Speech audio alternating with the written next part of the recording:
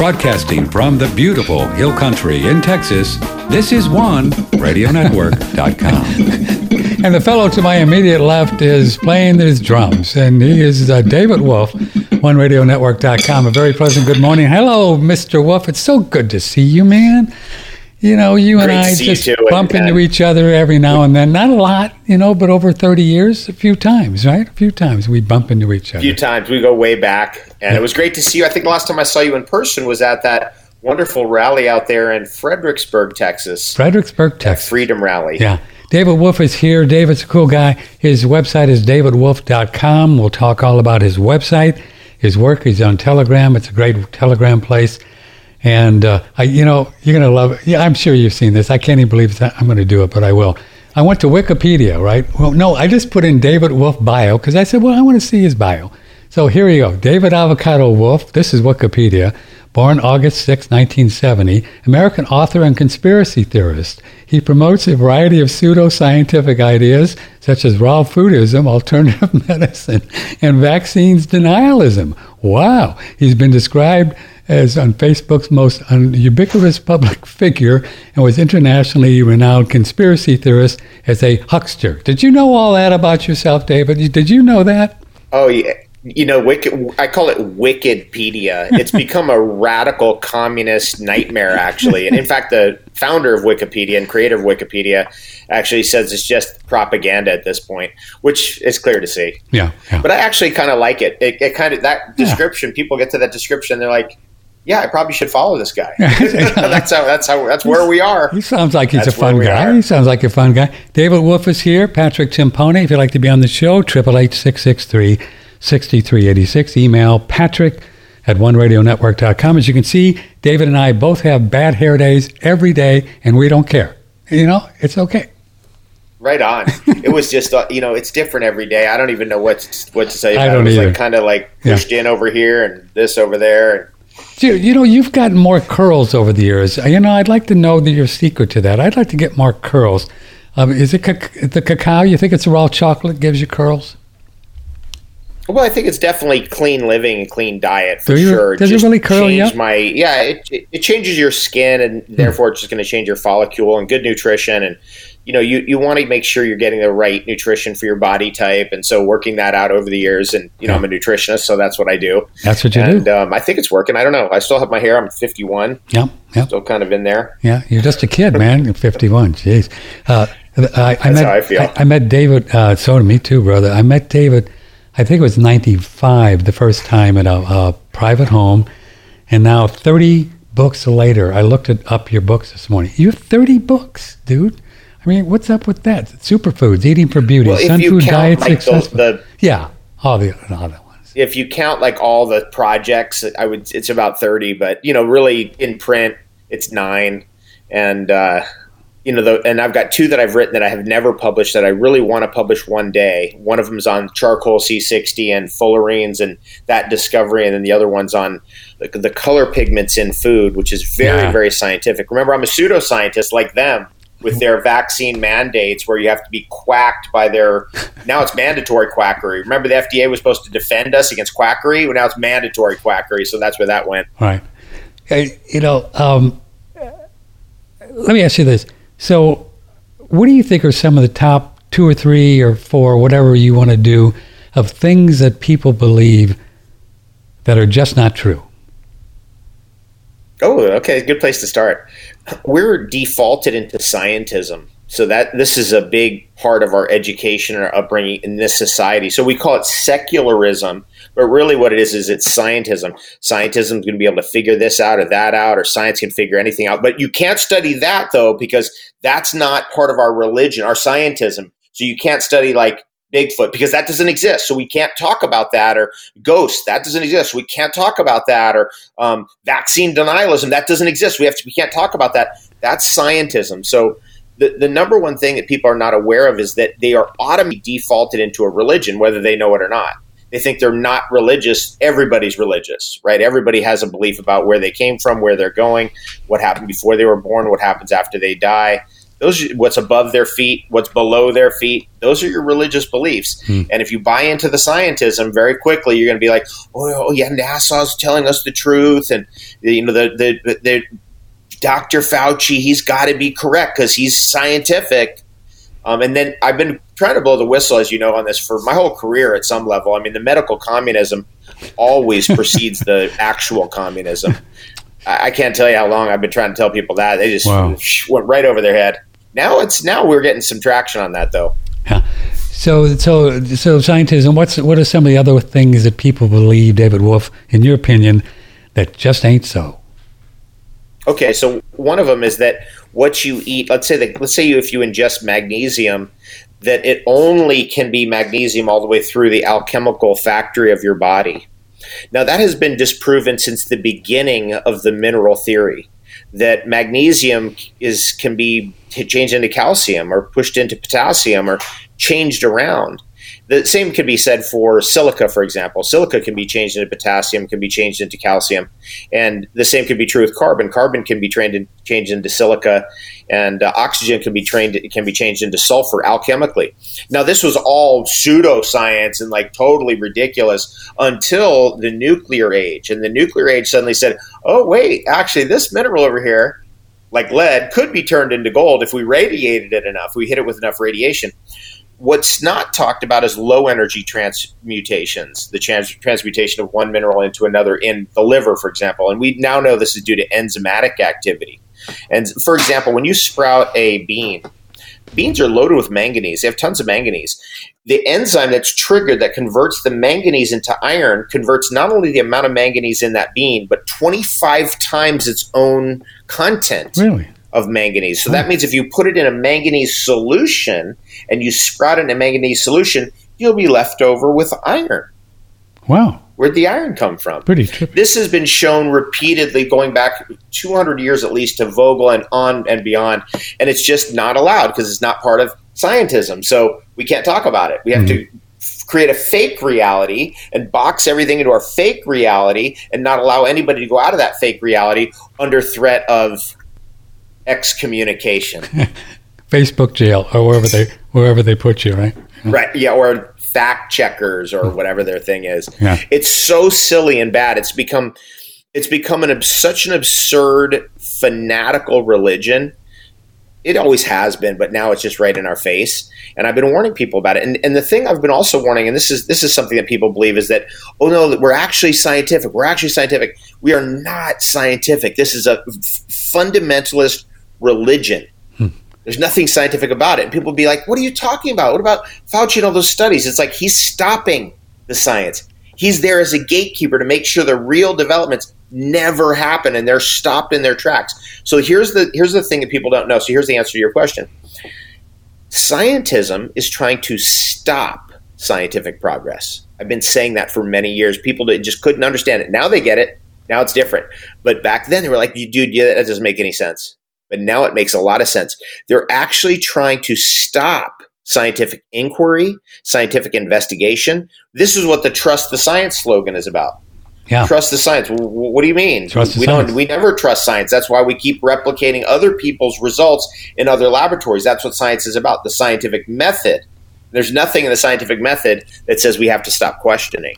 Yeah. Over the last couple of years, I've been following the work of Lanka and Cowan and Kaufman, those dudes, and the whole germ theory and no isolation. Are you a germ theory? Are you still a germ theory guy? Do you think that we could actually, in your opinion, your experience, more importantly, can actually catch something and get sick? Yes. I'm not I'm not a terrain theory maximalist. No, I'm not like Cowan and Kaufman and those crew. And I like what they're bringing because we need terrain theory maximalism to balance out the germ theory maximalism. But I guarantee you or me or even any of them does not want to be sprayed with live anthrax. Well, that's not really a germ thing. That's a chemical. I mean, we can take in chemicals, chemtrails, right, Dave, or mercury or God knows what, or roach killer. And that's a poison. But even Cowan and Lanka that say that's the cause of disease. We take in poisons, but not some kind of germ that just kind of appears just because God's having a bad hair day and we breathe that in. A virus or bacteria? Well, we don't. Okay, so this is important to understand. And I think they're really on point about this. Okay. Is they are very clear in understanding that germs alone, without the terrain that's suitable food for them, can be a terrain where something can happen just randomly. Like germs alone can't cause anything. Right. They're going to show up where the waste is. But to say that there are no germs or microbes, or there's nothing, for example, if somebody, like you see it all the time, I see it all the time, where the kids bring back from the school something that gets into the parents. Next thing you know, the kids are bringing something that's bringing the sniffles and all that into the parents. Now, today we have just gotten rid of the flu and we've just changed it to COVID-19, obviously, due to that magic trick that Fauci and his cohorts and communists are pulling off. But the idea that there is no possibility of any respiratory infection or a chicken pox or anything like that, or anything that's communicable, goes against actually the history of epidemics due to poor hygiene that have been historically recorded. I was reading the Iliad recently. There's a whole thing on there on epidemics that are caused by poor hygiene. Hygiene, right. Now, that means that the terrain is involved for sure, and the terrain is by far the biggest factor, and that's why I think terrain theory maximalists are doing a good job, because they're bringing that in. But that's not going to stop herpes. Really? Yeah, even Cowan and Kaufman, they argue that you can't even share herpes or anything. I mean, that's what they argue, and even Lanka, too. I disagree. You disagree there, yeah? Yeah, I'm not kissing anybody with herpes. I don't know about you, but I mean... right? That's the thing. It's like, you're going to give somebody a big old smack kiss on a cold sore? I don't think so. Now, there's evidence that if somebody has a certain type of terrain, where their terrain is resilient, that they can fight off those things that we're calling viruses. Now, I do like what Cowan and Kaufman are doing about the way they're elucidating the problems with our viral theory. Sure. That's very important. Yeah. The way that Dr. Hitt taught me about viruses is different from any conversation we really hear. So I want to bring that in right now. It's a pressure. So, for example, let's say I'm out swimming in a lake like I was in Lake Travis recently, out by you. And I was swimming in Lake Travis, and I was like, jumping around, whatever, and a bunch of water went in my nose, my mouth, and everything. Enough of the whatever's in there, amoebas or anything else, in that particular sample of water to actually create enough pressure to change or alter my terrain. And so therefore I'm not going to get like a Giardia or something like that, or amoebas or something like that. But if I had enough water that I was drinking out of that lake, I'm sure my body would go, okay, that's it, and I would get sick from that. But there's not enough. So that's the viral theory that I think is sensible. There's two pieces of the viral theory that I think are off. One is that the virus alone is the causative agent, and the other is that the virus is the whole picture. Right. The whole picture of everything that's going on. There's more going on. And I learned from Hannah Kruger, who was my teacher. She was the great herbalist. You remember her, that little German woman? And she was in Boulder, right? In Boulder, Colorado? Yeah, she was somewhere. I think Colorado. I think you're right. I think Boulder, yeah. She was Boulder. Anyway, she told me that you can't get cold, cough, flu, fever, virus, anything if you get the tapeworms out. That was the specific quote. She said you have to get the worms out. Now, I've done that for 27 years. I'm in the middle of a parasite cleanse right now. You've been always a parasite cleanse. Ever since I've known you, dude, you've been getting rid of parasites with your zappers and everything. Yeah, right. Exactly. There's always a something on at some point. So the other side of this that I think is really interesting about the virus theory is that it's a pressure. There's a certain amount that pushes the boulder up and over the hill, and suddenly it rolls down into the canyon. And that was what Hitt called your viral load. Now, does that mean viruses are not cellular waste? No. Does that mean there's no contagion? Not that either. So that's where I get into it with a little bit with the terrain theory. Show me the virus theory, right? I get that there's problems with the virus theory, and I get that there's because I can tell you from 10 years of experience with working with Dr. Hitt that what would happen is somebody would come in, Dr. Hitt would measure in their nose, he'd get an angle on how much virus was in their excretions, their nose, snot, whatever. And then he'd put that on a microscope and he'd go, okay, they're about here. So then we'd blast them with like 8 weeks of ozone to bring the viral load down, right? To oxidize out that waste. And when you bring the viral load down, the person gets better. That's a fact. That's a fact. No matter what we call the virus load, when it comes down, the person gets better. And we would see that with cases like this woman came in. There's 2 cases in my life where I've seen a woman covered with 95% of her body with herpes. Wow. And this woman who had that. And we brought her in for ozone and other things that we did there, including some very innovative therapies, IV therapies. And she got better. She got completely better, 100% better. She was cured, basically. So that would be an explanation why some people go around, and if your viral load is high, whatever that means, because I'm not sure I'm really understanding it, that when cold and flu season comes around, that you present with this fever and all of that, but that doesn't mean you caught anything, right? That doesn't mean it could mean that. See, they haven't completely proven their case that there's nothing communicable. Okay. They haven't proven that case. Okay. Because how do you explain chicken pox? Well, they claim they claim it's a detoxification, that it's a rites of passage. The kids just detox, I think Michio Kushi used to talk about that, and his mentor used to talk about viruses or chickenpox and measles were just detoxifications. Who was the guy that did that? But then the one kid that gets it because they get exposed to the other kid, like I got it when all my brothers got it, we all got it together. It all happened at once. But there could be a spiritual interchange with that too, right? There might be a resonance phenomenon. See, we don't understand the complete nature of contagion, right? But we do know that what I do share with the terrain theory maximalists is contagion is not an issue in this day and age because of hygiene. You can't have an epidemic because of the hygiene factors of our society.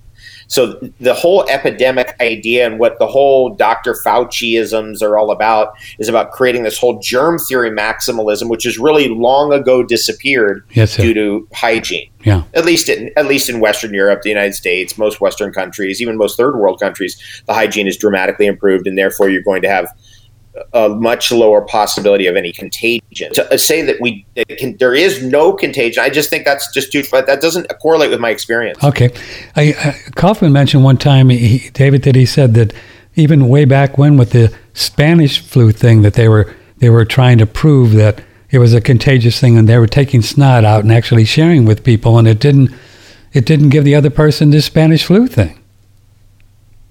Well, I think what we're dealing with the Spanish flu is similar to what we're dealing with now. With they're injecting it into people. Oh, yeah, that's what's getting people. Right? They were giving they're vaccines. Injecting it. Yeah. Now, somebody who's been injected. Okay, this is direct evidence I have seen repeatedly.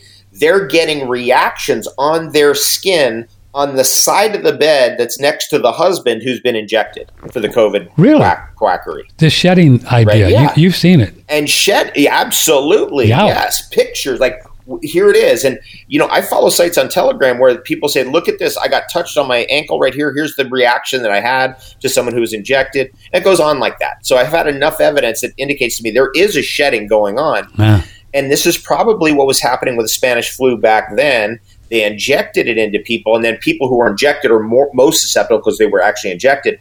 But people have weak terrain. They could slough onto weak terrain, like both the graphene oxide and the spike protein can show up in your breath. It can show up in your nasal excretions, show up in your fluids, your body fluids, both the spike protein and the graphene oxide. Was that the same thing with polio? This is why we see it's about a 70-30. What's that? I'm sorry. Sorry to interrupt. Go ahead. It's like a 70-30. You'll see that if we really are honest about the numbers of people who are showing up in hospitals because they're sick, right, with whatever COVID-19 supposedly is, people who died of Spanish flu, they were injected. But they're not. But there's some people who weren't injected who are now catching it from them. They're catching it from them. Something. And God knows what's in these. That could be spike protein. It could be spike protein contamination. No. Because that will present as a toxin. It's a nanotoxin. It's a nanoallergen. I mean, just to understand this, to say that germ theory is the only thing or terrain theory is the only thing, I don't think correlates to the truth because, for example, allergies. Pollens cause me to have allergies. That's something external hitting my terrain that causes my body to react. Okay, so spike proteins like that. If somebody's shedding spike protein, I will react. And I will react and present as if I had some kind of I would say like a respiratory virus, because that's what the spike proteins are mimicking. Remember, the spike protein contamination and the spike protein even that's in these injections comes from laboratories where no virus is used. It's all cells. They're growing cells in a bioreactor. Then they're giving mRNA signaling to those cells. Then they're separating off the spike protein from that growing environment. There's no virus involved. Now, that's how you create spike protein in a pharmaceutical laboratory.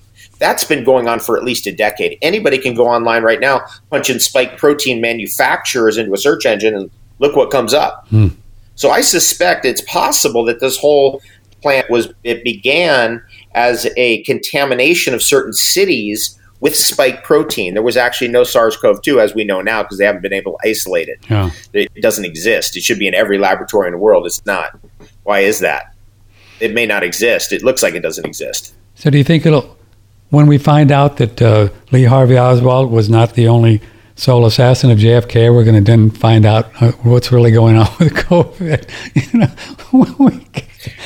Right. Good question. I don't know if we'll ever get to the real bottom of it. We basically look at different theories. This is another thing that you asked me earlier about. What do people believe that is wrong, or right. Is it really true? And one of those things is beliefs itself, right? So this idea that we believe in things has got to be removed. Right? We entertain possibilities instead, and we weigh out the options. So our entire civilization is based on, you believe that? It's weighing out the options, and these are the different possibilities, and this is the percentage of what I think these possibilities could be. 60% it could be that, 30% it could be that, 5% this, 5% that maybe. Uh-huh. That kind of thinking must supersede the current scientism that we're in today. We've got to get out of believing in things. That right there is the core of scientism. It's just another religious fundamentalism. Mm-hmm. And that's what's causing so many people to argue with each other, because I believe this and you believe that, and then whatever, and it's just a black hole, right? And we don't go anywhere except right, or we won't even debate. Debate. That's even right. Oh, we can't. Like I saw something that was really, really interesting. It was somebody was going to debate, and I think it was RFK Jr. Uh-huh. And then they decided they couldn't debate him because then they would give him a platform where he could spread misinformation. I mean, what kind of religious fundamentalism is that? And you'll see that the default of communism is this type of irreligious or atheistic or scientismic fundamentalism or materialistic fundamentalism that must drive a materialistic narrative.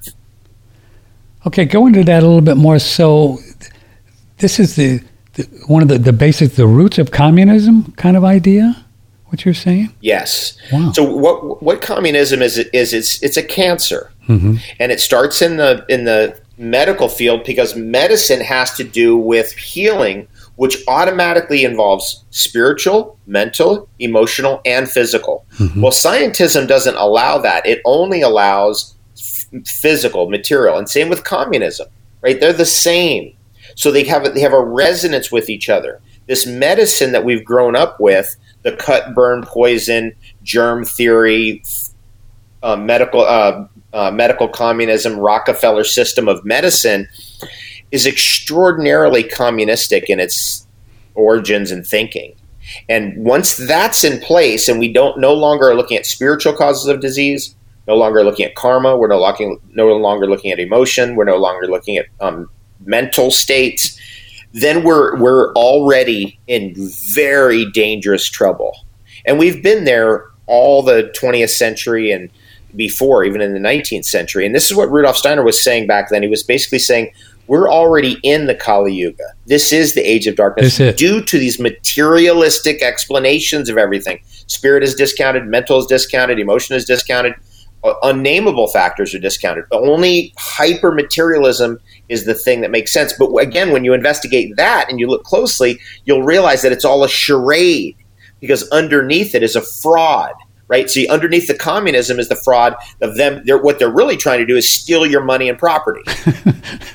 Give me your stuff. That's right. Yeah. Like, well, we can't get your stuff because you won't take our loans and our banksterism, and you won't do this, and you won't listen to your tyrannical government. You won't do this. So we're now going to impose communism and steal everything from you, including your freedom. And that's like it's a cancer. So it's not a surprise to me, actually, that Western society ends up with this cancer, which starts as socialism and turns into communism and inevitably turns into tyranny. But don't you? I get this feeling that we're going through some kind of a golden age, and right in the middle of this Kali Yuga thing. Don't you? I mean, there's something going on here that's good, right? I mean, well, I think I'm glad you bring this up because we have to really look at the truth of this, which is this is by far the biggest wake-up call ever for humanity. Hello. And so, right. when somebody goes science denier and vaccine denialism and, whatever their little thing is that they can't handle, what they're really doing, what they're trying to do is they're trying to spread an idea that has failed by force, right? They're trying to make sure no one can change that viewpoint or no one can change their mind. So that's fundamentalism. So now we're coming out of the Kali Yuga, which Steiner says peaked out in 1899. Is that right? Sri Yukteswar also says the same, and many theosophists believe that. So we're coming out of it. Now, usually so the story's been set up. This is how a movie usually progresses, right? Act 1 and Act 2. Sure. Now we're in Act 3. So when we come out of this, when this thing's all said and done, when this is all over, I don't know if it's next week. I don't know if it's next year. I don't know if it's 100 years from now. I don't know if it's 20 years from now or 5 years or whatever. What's going to happen is that the people that are remaining standing will have actually done the most amazing thing, which is they will have been able to think differently. Think differently, yeah. That they will have been able to liberate their mind from mental slavery, as Marcus Garvey said. It's interesting you say that. I have an older brother, and I'm going to start crying. I've been crying lately. Like every time I turn around, I start thinking about people that and I start crying. I just watch walking around in masks. It's breaking my heart. I don't know what's going on. Anyway, but my brother, he's always thought I was crazy. That's my whole life, right? But you know what? I'm emailing and I'm talking to him now, and he's seeing that this thing is a big jam. He's seeing it for the first time in his life. And he's starting to say, you know what? They got me on some metformin for some diabetes. I don't have diabetes. And he ditched it. I mean, so it's a beautiful thing, what's going on. He just threw it away. It is. God love you, good for you. It's always darkest before dawn. Yeah. We're in a major moment of chaos right now, and it might get worse, and, we have to prepare ourselves for it to get worse. Right. But it will one day get better, and when it gets better, it will get better than we have ever seen. And in places like Texas, I can foresee that certain regions, certain locations, I think there's places in the old Soviet Union that will have more liberty than we've ever known. There will be places like some of the states like Texas will have more liberty when this is all said and done than we've ever known. There'll be places in the world that will know a freedom that they've never conceived of because the world communist UN tyranny will have finally been seen and driven back for what it really is, which is it's a theft machine. It's a destruction machine. It's a cancer. When you say driven back, do you think it's going to be we the people out in the streets, or it doesn't feel like, David Wolf, to me, that there's going to be a political or judicial solution to this. Is there? I mean, these entities aren't going to change. There will be a political solution when we get back to the county level, for sure. When we bring it back, or even the state level, there'll be some political solutions, and we will see a drive. And I want to get into this with you because you're getting into a really important point, which is it's gnarly right now, but it's really good. Yeah. It's really good what's happening because it's breaking people out of their shells. It's getting them to think differently. Rudolf Steiner said that our entire epic, our 10,000-year epic, or however long it's been since the flood or whatever happened, is about thinking differently and thinking creatively, right? So you can see that by the way that the system, the totalitarian system, the fundamentalism, the scientism, tries to get everybody to think the same. Yeah. Right. And so that's a beautiful thing to see that and be like, whoa, I'm supposed to be thinking out of the box and developing new thoughts. And then eventually what will happen as a result of that is we'll develop decentralized governments, just as we're developing decentralized finance. And I do want to get into decentralized finance with you because I think that is one of the strongest. That's one of the strongest clues that things are getting better in certain areas that I've seen yet. We will do that. And so, I mean, who knows? We could have 3 or 4 or 5 states being a new country or different United States or United States 2.0 or some. I don't know. Anything's possible, right? Have you ever interviewed Martin Armstrong? Oh yeah, he's been on the show several times. He's cool. Okay, he's cool. So he's one of my favorite people. He's good.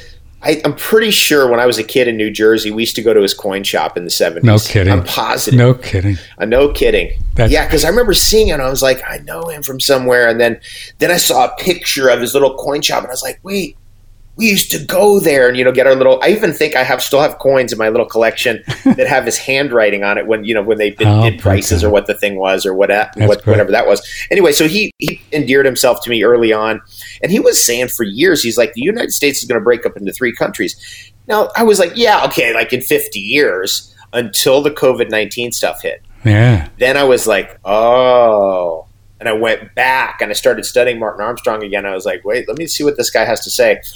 I think he's on target with what he thinks is going to happen, and I think it's right. I think the U.S. is going to break up, and it'll be for the best actually, because all the countries will break up, and they're going to break up most likely along traditional lines. Like in the U.S., it's going to be North and South again, and this time when the South rises again, the South will win and drive the North off, because the North being the home of these, for lack of a better term, satanic ideals, communist philosophies. I mean, the classes of New York City and San Francisco are enamored with communism. They love it. They're enamored with Austin. Look at Austin. They couldn't be more in love with it. Yeah. Austin, Texas, all right? Many cities, Chicago, Illinois. I mean, it's just enamored with communism. But what will happen is that we'll split along the old lines, and then Texas and Florida will lead us out. I think that's pretty clear. Yeah. We already have some interesting legal battles in process right now in both those states that will precipitate eventually racketeering charges against the U.S. federal government. So the U.S. federal government, this is something I talked to David Martin about, and also one of the Supreme Court justices of Texas about, and that is, what is the best theory of secession? And David Martin's answer in communication with the Supreme Court justice in this particular case was that we go after the U.S. federal government for racketeering. So the state of Texas sues the federal government for racketeering, which basically means enrolling the state of Texas into a criminal enterprise, which is the Fauciism and the COVID-19 rollout and the mandatory vaccinations and all this other stuff that's going on. And in that legal proceeding, there's so much fraud that has gone on, the federal government's going to lose. And so then Texas has standing at that point saying, we're going to leave the union. Yeah. Now, Florida has a similar thing going on right now where they're basically suing the federal government over these mandates, and that will probably precipitate a similar type of conclusion, a racketeering charge that the federal government will lose. They're involved in criminal activity. And so what we're really seeing is most likely Texas will secede from D.C. Yeah. That's really what it is. Yeah.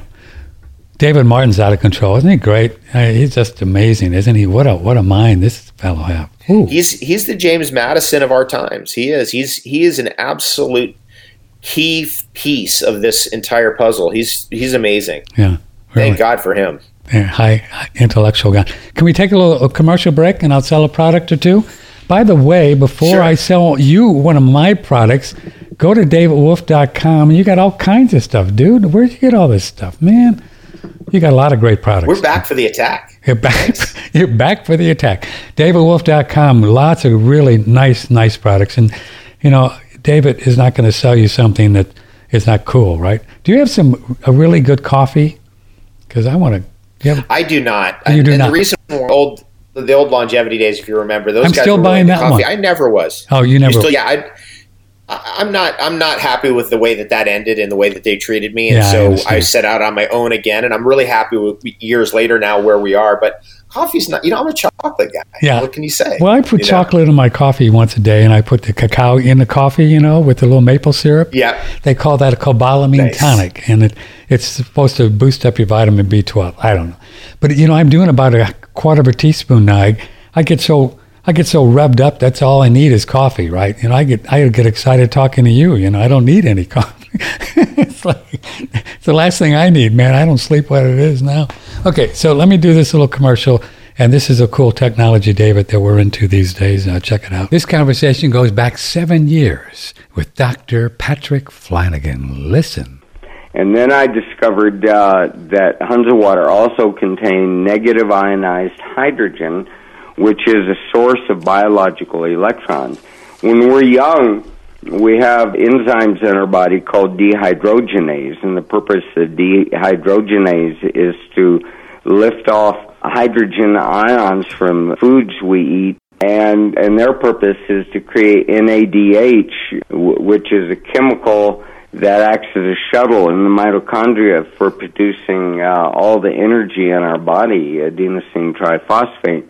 And when people take this, it causes DNA repair. It heals the body from all kinds of oxygen-free radicals. It also helps the body recover from damage from radiation. Well, we certainly want some of this stuff, right? Check out our AquaCure machine. AquaCure machine on OneRadioNetwork.com. Lifetime warranty. And along with a lifetime warranty, a 1-year, no questions asked, money-back guarantee. If you don't like your results, breathe the gas, bubble the water. Listen to what Dr. Flanagan has to say about this and others.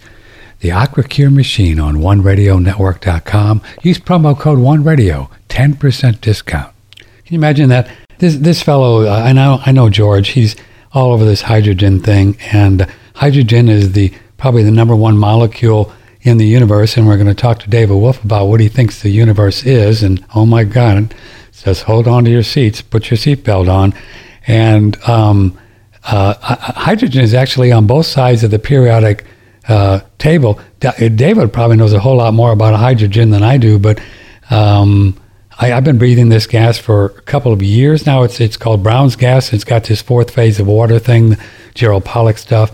It's cool. There's something going on here.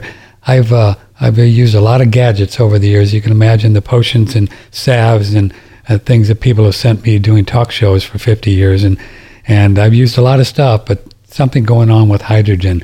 It's a beautiful thing. The stars, and I don't even know what the stars are anymore, but they eat hydrogen for breakfast. So check it out. It is a lifetime warranty, 1 year, no questions asked, money back guarantee. And that's pretty trippy when you think about it, isn't it? Yeah, hydrogen, promo code OneRadio. We think that sweating is a beautiful thing, and we have the RelaxFar infrared sauna we've been promoting for over 10 years now.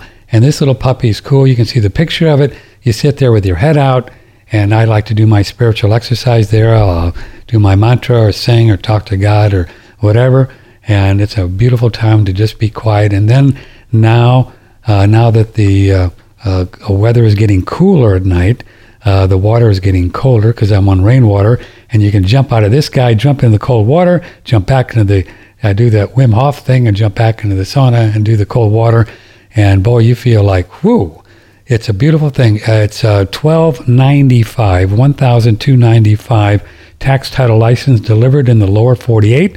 For those of you in Petaluma, that doesn't mean Alaska or Hawaii, but just email me. I'll give you the best price ever. We ship them all over the world.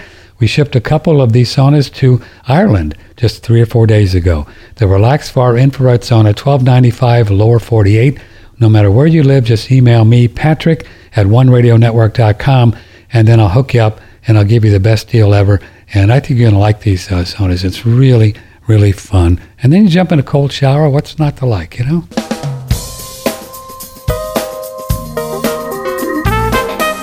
Broadcasting from the beautiful Hill Country in Texas, this is OneRadioNetwork.com. We're talking with the lovely and talented David Wolf and DavidWolf.com. It was just so nice seeing you the other day. It's just been a couple months, right?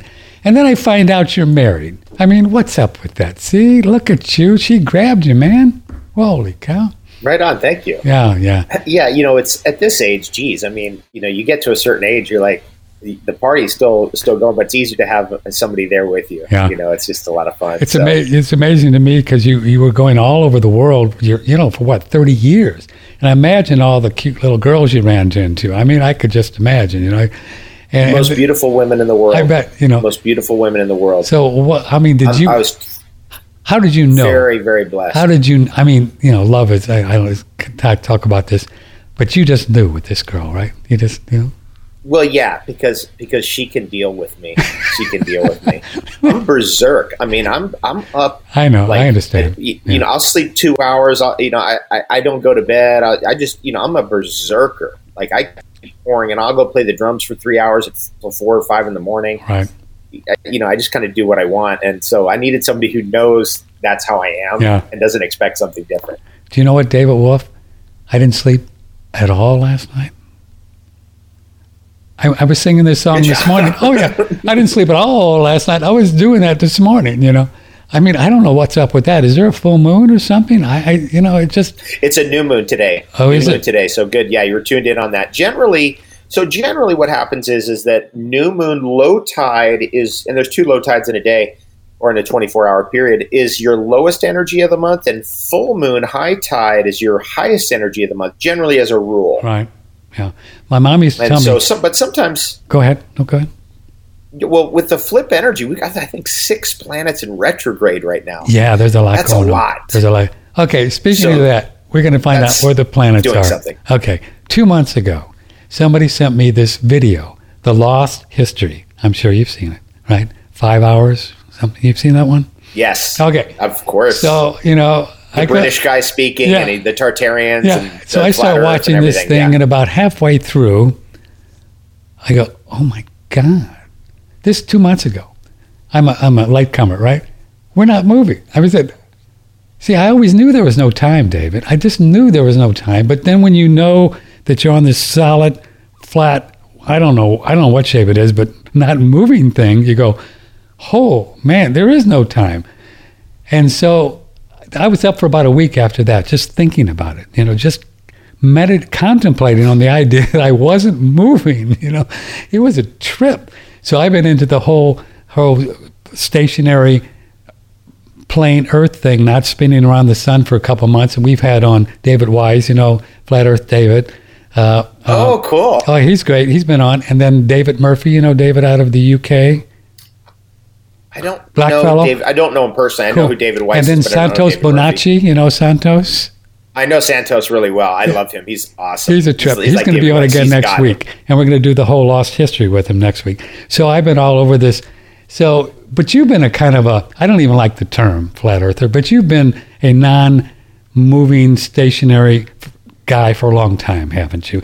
And do you remember the moment that you figured out that we weren't spinning? Tell me about it. Tell me. I know the moment. The moment was, okay, so I was on the phone with Patrick Flanagan, actually. Oh, who we just had on, yeah. And it was wonderful to hear his voice. And he said, and so he's in the conversation. So he would consult with us for, for sure every 6 months, but sometimes every 3 months I would get on a call with him, and he kind of update me on his research and science and his history and his life, because he wanted to hand off his gifts to somebody. And so I took a lot of his gifts, actually, of his knowledge, he gave to me, and, including books and research and all kinds of things. And Patrick was one of my best friends. And, Patrick said, you need to look into the flat earth. Now, I had seen the flat earth coming up in my YouTube search. This is back before YouTube was a communist nightmare, a them-tube nightmare situation, which it is now, and obviously a platform to abandon. Sure. But back then it was actually functional, and it kept coming up in my search, and I kept looking at it going, okay, one day I'll look at that. But when I got to Patrick and I was like, so what do you think I should look at? And he said, yes. And so as soon as I could tell that he didn't know for sure that the earth was a globe, I knew it wasn't. Now say that again. As soon as he didn't know for sure that because I pressed him on it, and as soon as I found out, as soon as I realized that he didn't know for sure that the earth was a globe, I knew that it wasn't a globe. In the back of my mind, I was like, it's not, there's no way, this is it. There's something crazy here that I need to investigate. So the following weekend, I was in Hawaii at that time, and all of us, we had all the crew there on that call, all Patrick's best friends. It was an awesome call, a classic for all time. And that was in 2015. And then the next weekend, I flew all the way back into the U.S., and I ended up in Miami. And I was like, I think it was Thanksgiving weekend 2015. And I was suddenly able to go, hey, I've got some time to look into this. So I basically stayed up all night watching, the videos saying like, hey, that bridge that's 9 miles away should be obscured by whatever, 60 feet of water. And it's not. The bulge of the ocean doesn't come up in between Kauai and Oahu and those kinds of observations. So I went out and I observed. And I was like, let me see if this is right. Let me see if this is correct. You snap a reticle right onto the horizon. You swing it from left to right on the ocean, and it's exactly flat, left to right, perfectly flat, digitally flat. Things like that. And I started going, whoa, what is going on? And eventually the evidence overwhelmed my other belief systems, which it does. Nobody ever got as a flat earther. Everybody starts out as a globe earther because that's what we were programmed with. Yeah. But eventually you then have to deal with the fake spaced out program, which, by the way, that's what I call it, the spaced out program, because you have to be spaced out to believe in any of it. It's so absurd and ridiculous. It was such a charade. And that's why they're moving it over to Fake X, and that's why they're moving it over into JetBlue, or not Blue Ocean, or whatever that other guy's thing is. And it's just all obviously fake and obviously a charade. But they move it into the private sphere now because they know that through FOIA requests, we'll eventually get to the truth that NASA was a fraud all along, and that the rocketry program was a distraction. It was all a money laundering operation. They were probably reverse engineering very advanced technology using that money. That's what I suspect, in building bases in Antarctica, which, by the way, after all these years of researching it, I am pretty sure, and I've got a lot of evidence to support the idea that the Illuminati or the cabal or the people who are running the UN in the world right now, the people who are actually running it, are based in Antarctica, about 300 to 600 miles from what's called South Pole Station. So on the other side of the ice that Byrd talked about, Admiral Byrd talked about, there's something else over there on the other side of the ice?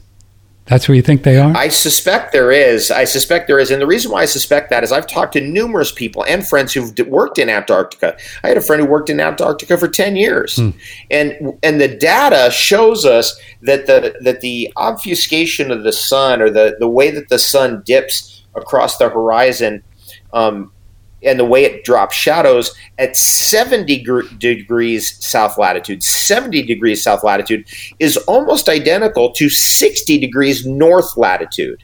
Now, the asymmetry of the Earth, by the way, must be a fact, because there's hardly anything in nature that's precisely symmetrical. The objectification of the Earth is a problem too, because the scientism demands objectification.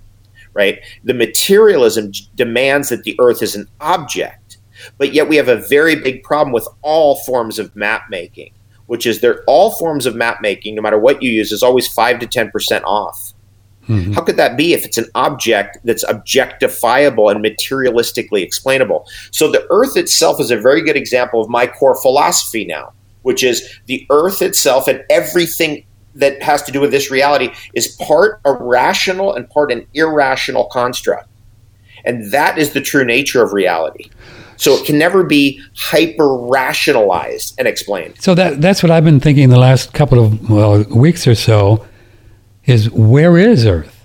I mean, if it's not in relation to something like space, which we know really doesn't exist, as what's his name? As described, Jules Verne invented weightlessness. And all that. So where is it? And I keep thinking, David, it's just a state of consciousness. It's just a state of consciousness. It's no more unreal than when we dream and leave our bodies and go somewhere else, right? It's just a state of consciousness. Because you can say to yourself, well, I had a dream. When we dream, we're in a different reality, right? We just are. It's not your mind spinning around like Freud. We're in a different reality. And you'd say, well, where is that? And you say, well, I don't know, but it's there. I don't know where it is. So this is just here. I mean, it doesn't have to be in relationship to anything, does it? It's just a state of consciousness. Yes. And the way I say that is that Does that make sense? Little green man coming from... Yeah, totally. Because, let me tell you how I make sense of that. There's no green man coming from somewhere over there. They're not over there. They're all part of what's here. Here, right. It's all here. It's just, And so the interdimensionality of it is really what the discovery is. We're not going trillions of light years. The whole idea that the stars are trillions of light years away, and it's just the most absurd thing ever. I mean, I could go on that the planets are rocks and all of that. It's just Right. it's an absurdity. it's just not. Yeah. What do you have any ideas? What's your best guess or research of what the moon is made out of, what the sun is made out of? But Bonacci said last time that the sun was just hydrogen, and the moon it's not a rock, and it's got its own light. It could be, it's probably the living soul of some being or something, isn't it? Something really fun. Be something like that for sure.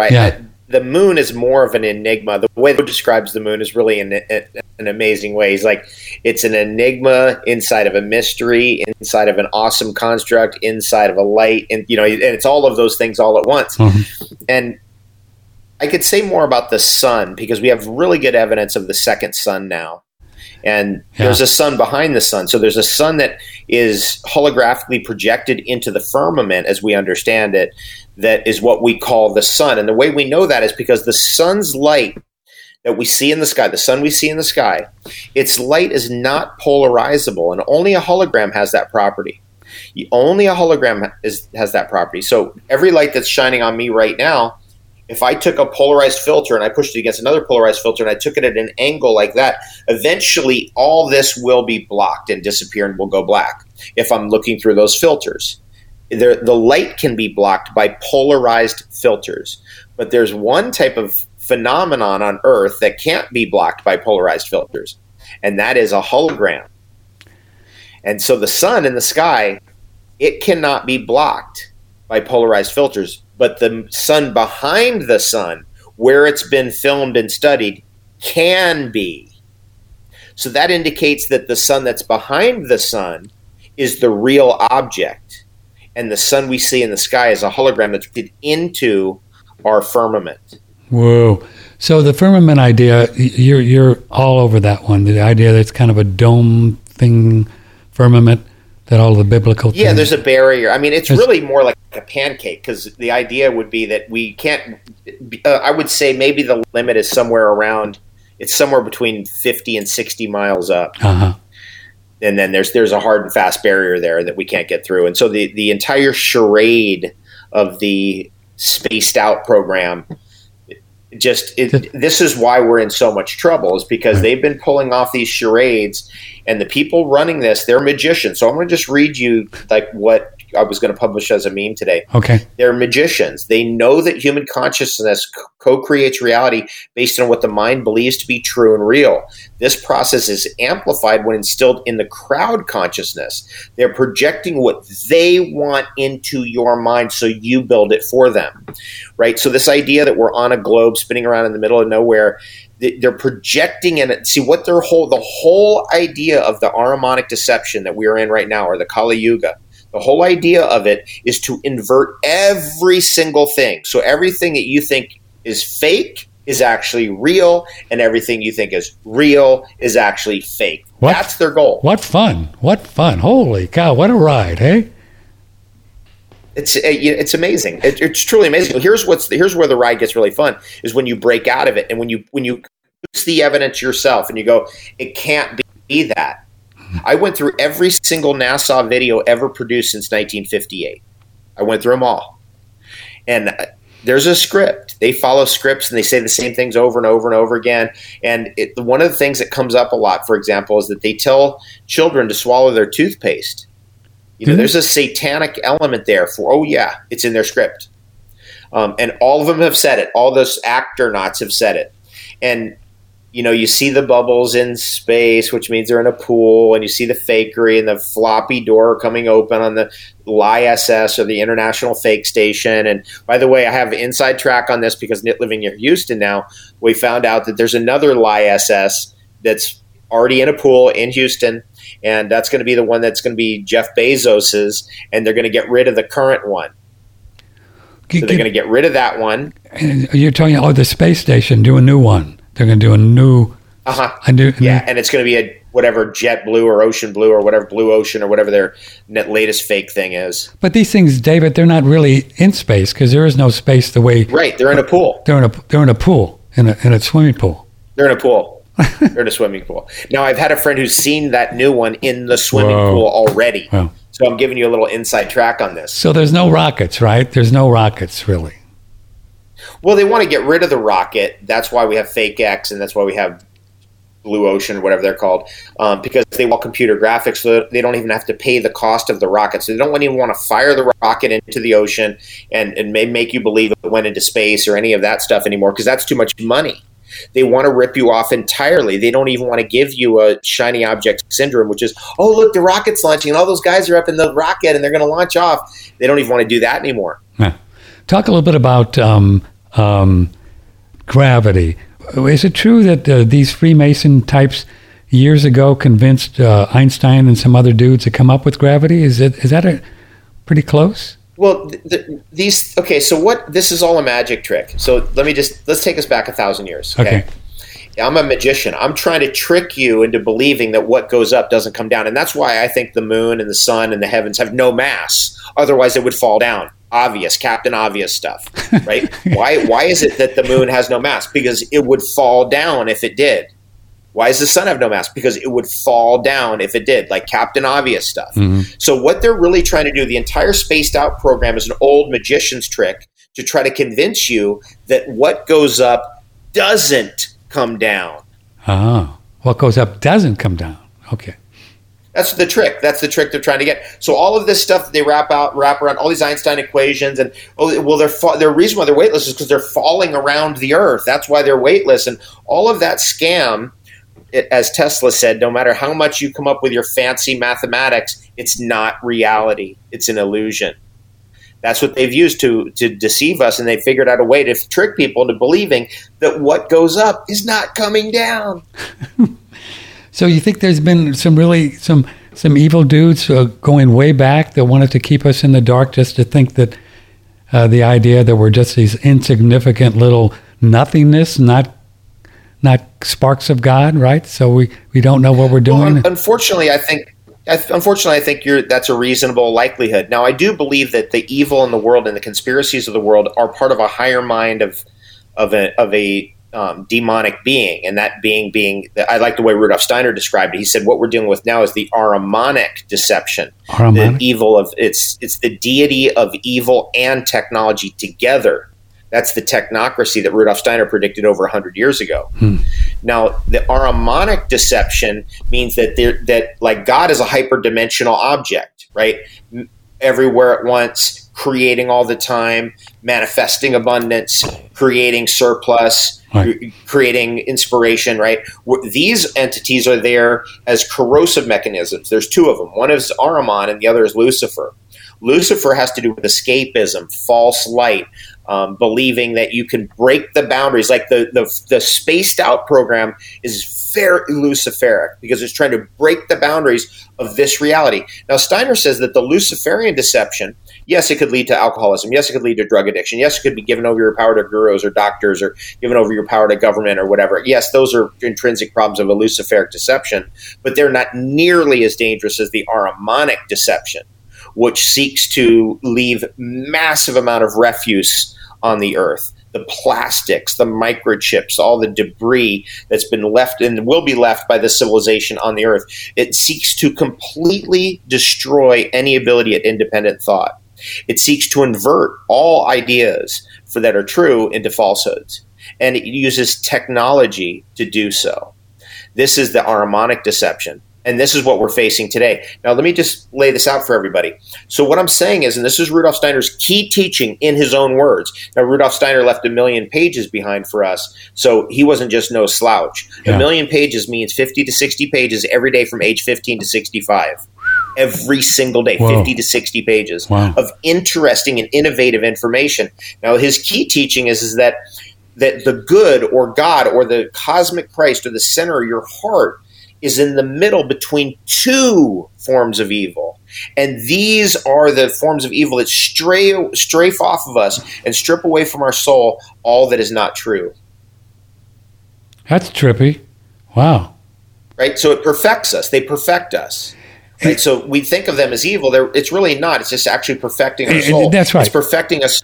It's making us stronger. It's helping us to get awake, right? Which is why we're here, right? This is the only reason and to learn the truth. To learn why we're here, which is what disease is. It's one thing. Essentially, right, David? I mean, this is why we get sick, so we can figure out how to get unsick. I mean... Right, you got it. Right.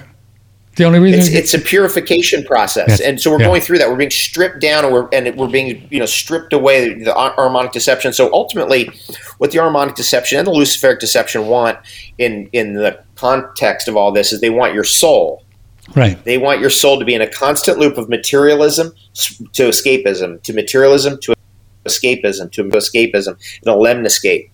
And this is why we see that there's something about Hollyweird that is selling people's souls, and there's something about the soul that's become contaminated by the jabs. Yeah. Rudolf Steiner said that they will develop a vaccine that will knock the spirituality right out of you. I saw that article. We posted that article on our website. Yeah, I saw it. And don't you find it fascinating that all of the weirdness stuff with Hollywood and the pedophilia, and it's just all coming out, isn't it? It's just all coming out. It's like God is saying, okay, check this out. Pretty cool. Yes. And see, that's what was the original definition of the apocalypse? It's the great unveiling. It's the great unveiling. Like, here, look behind the curtain. Here's what's been going on behind the curtains. And what an amazing thing to see it all. And unfortunately for the conspiracy denialist or the corruption denier, they're going to have to face the music, right? And this is the thing, like with your brother or my brothers or, our families, or they're slowly but surely facing the music. They're slowly but surely going, oh, it's this. And so the conspiracy theorist is an inversion, actually, of what is really going on, which is corruption denialism. Right? And conspiracy reality. Yeah, these people have more money than you could ever believe. Their entire life is dedicated to figuring out how to cheat you. I know that's hard to believe, but you're going to have to believe it because there are criminals in jail for murder. There are people who are involved in extortion and all different kinds of mafia crimes. And there are people in the world who commit crimes. I know we have so much corruption denialism that it's almost that people are just sitting ducks to criminality. David Wolf is with us. Patrick Timpone, OneRadioNetwork.com. Let's get into the money. Can we do another break before we do the money thing? Sure. Okay, babe. We're going to do some money. We're going to do some money thing with David, because I know he's a crypto nerd. I want to be one when I grow up, too. So check this out. Previously, with Peter Ragnar, who's a great example of staying young and healthy, we asked him what kinds of things he takes. Personally, for myself, I look at all of the supplements that help bolster and harmonize my hormones. And, this is both for men and for women. And when you go online, there's so much information about that out there. I heard on one of your advertisements there, Patrick, about the pine pollen. I personally take pine pollen, which I think it's an amazing product. Has an amazing effect upon the body. Peter, it's one of our favorites, too. Pine pollen, any of these are Thrival links. You have the Pine Pollen Pure Potency, Pine Pollen Gold, and if you'd like to get it every month, the auto ship is the best price. Also, Stephen Buhner's book, exclusively on pine pollen, is right there on the site, too, Daniel's site. Right here on OneRadioNetwork.com. A lot of great products. We've known Daniel and David go way back, too. For over 12 years, and good guy, all in Myron Glass, Pine Pollen, Elk Velvet Antler, Chaga, Reishi, Fruited Bodies, Colostrum. He has a new product out, a CBD thing, which is for your face and also to take internally. Also some digestive bitters. It's a great company. They're good people, very solid. One of our trademarks is know the source, and it's important to know the people that are behind the products that you take into your little baby. So check it out. Any Thrival link, OneRadioNetwork.com. Previously, with research scientist at MIT, Stephanie Seneff, PhD, and the curious connections between these glyphosates, Roundup, GMOs, and sulfur. So if you simply put the glyphosate in place of the glycine in the sulfotransferase, you will not be able to get the sulfate from the cholesterol sulfate to some other molecule, such as the heparin sulfate. The cell won't be able to defend itself with sulfate if it can't put the sulfate there. But it's really, really important to be able to do that because, for example, cholesterol sulfate, it delivers sulfate to the cells, but in order to deliver it, you've got to take the sulfate off of the cholesterol and put it on something else. And that's where the sulfotransferase would come in and wouldn't be able to do that. I know, it gets a little geeky, but the point is that without the proper amount of sulfur in the body, and now it's being disrupted because of the GMOs, even more than what it was already doing, it's not good. So we think that this sulfur product that we've been promoting is really helping people to keep everything kind of working well, because this whole sulfur cycle is kind of God's way of keeping the bad guys out and exiting the body. And because our sulfur is absolutely pure with no additives, it's different from almost all the other ones out there. You can click and order 3 prices right on our website, oneradionetwork.com.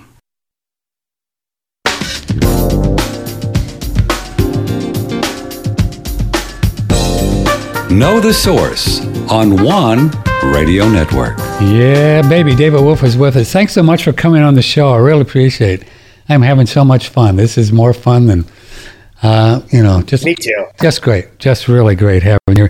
David is hanging out in Texas now, and that's where your company, davidwolf.com, located, right? And you have shipped products out all over? That's right. We moved everything to Texas. And I got to tell you, Patrick, this has been an incredible, change for me because I've been in business unfriendly environments my whole life. I haven't realized that. Ontario, Canada, very business unfriendly environment. Socialist, communist environment. California, socialist, communist environment. They want to get rid of you. They hate business. They want to destroy you. Hawaii, total corruption, third world business. Isn't that a shame too? And it's so sad. But to be here and be in a business friendly environment has been like, oh my God. What? I can't even. I'm having a hard time comprehending it. Actually, because it's been so adversarial. Just any time you deal with the government, they want your money. They're going to try to rip you off. They're going to put this regulation on you. They're going to regulate you that way. They're going to do this thing. You didn't do that paperwork right. Here's more bureaucracy. Texas was like, oh no, you don't need that here. I was like, oh, you don't need that. Oh, we don't do that in Texas. Oh, it's been. Yeah, but you were up. I mean, you had a home, right, and then in Canada, and then you lived out in California. You were in socialist land for a long time, weren't you? You really were. Yeah. Yes, and just dealing with the insanity of the corruption it's just when you enthrone a massive bureaucracy like this, which is the deep state. That's what the deep state is. It's the bureaucracy. You can't vote out Fauci. You can't vote out the FBI director. You can't vote out the CIA guy. You can't vote out any of them. Each one of them is a country unto itself. They're completely out of control and totally power hungry. And they're absolutely enamored with communism because it's totalitarianism, which they love. Like the whole intellectual class just loves that totalitarianism. And they're going to get it too. That's why I'm in Texas, because Texans will fight. Californians won't. Oh, yeah. I mean, could you imagine? I just can't see any kind of, even a bunch of Texans just standing up and saying, okay, yeah, just, they're not going to do it. They're just not going to do it. Not going to do it. Biden could probably bring in the military and say, you can't secede. And guess what? You got probably 100 million, or I don't know how many millions Texans saying, no, well, guess what? We're going to. There's over 100 million guns in Texas. Is that right? Yeah. Over 100 million. Well, now just think about what that means, because there's only really 5 million active duty military, right? And that includes everybody, right? The whole military industrial complex, about 5 million people. So right in Texas, we've got 100 million guns. That's a real problem for the New World Order. And they're running right into the Second Amendment. And that's the last thing that's going to save us, actually. They've gotten our freedom of speech, right? Facebook took it away. YouTube took it away. Google's using it against you. Twitter took it away. So then what? Well, the Second Amendment.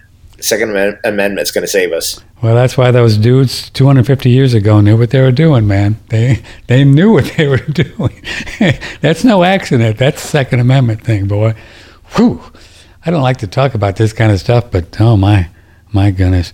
David, what well, was... I want to get into one of the great solutions that's proof, by the way, that things are getting better. As they're getting worse, they're also getting better. So I want to let's get into that proof. I think that's so cool because that proof really helped me to deal with what's going on right now. And it really helped me to direct my focus into solutions. Okay. Yeah. Anything you want to go, anywhere you want to go, man, I'm with you. Okay. So the birth of the cryptocurrency world and the cryptocurrency trading, and then eventually the development of multiple platforms and tiers of coins, the real strong blue chip coins like Bitcoin and Ethereum and Cardano and Polkadot and BNB and those kinds of coins. And then there's the whole altcoin world, which are, some of the up and comers, which are, always interesting to watch and fun to bet on and that kind of a thing. And then there's the world of the privacy coins like Monero and Pirate and what cryptocurrency is really supposed to be, which is a private blockchain. And then there's the world of the NFTs, which is really this incredible new art world that's developing out of the crypto space. This is all happening since 2009. Just boom, out of nowhere. Yeah. And then here comes the real evidence. The real evidence of a great breakthrough is the DeFi world, the decentralized finance world. See, all of this problem that we're going through right now and the whole Ahrimanic deception and the whole materialistic drive of the last 500 years and just this whole religious fundamentalism of scientism that we're in is driven ultimately by banksters. Right, the banksters are at the top of that chain. They IMF, World Bank, they create the crisis. All of them, right? Yeah, the IMF. Okay. All of London and people running those enterprises. It's not just the Rothschilds. There's families and families and families that aren't even named. Yeah. Like, look who the Rothschilds are marrying into. So then you'll start to see who the banksters are. And this discovery of that the banksters are the problem means that we must have a financial solution to save us, because if we can't get to their fraud, which is the core of their fraud being charging interest on money, taking that interest and using it to corrode the institutions of freedom. Right. That's basically what they've done. They take their interest. Let's say if you get a mortgage, you're paying say you get $1 million mortgage, but by the end of 30 years, you've paid $2.2 million or something. You didn't pay the $1 million, you paid interest and then some. So where's that money going? Well, it's going to these banksters who use that money to corrode the institutions of freedom. Now, here's where DeFi comes in. You can actually go take your cryptocurrencies and you can pool them with other people, and then people will come and borrow that. They come and borrow against that. I have no idea. So I want to really understand this DeFi thing. So you're saying that there's a thing called DeFi, and explain it again. Now walk us through slowly. So you could buy some Bitcoins or Cardano, whatever you want to buy, and then you would pool them into some kind of exchange called a DeFi? Yes. And then what happens there? Pancake Swap. Pancake Swap? Okay, then what happens there? Yeah, so Pancake Swap, instead of pocketing all the money like the banksters are doing and using it against you, right? That's what we're dealing with.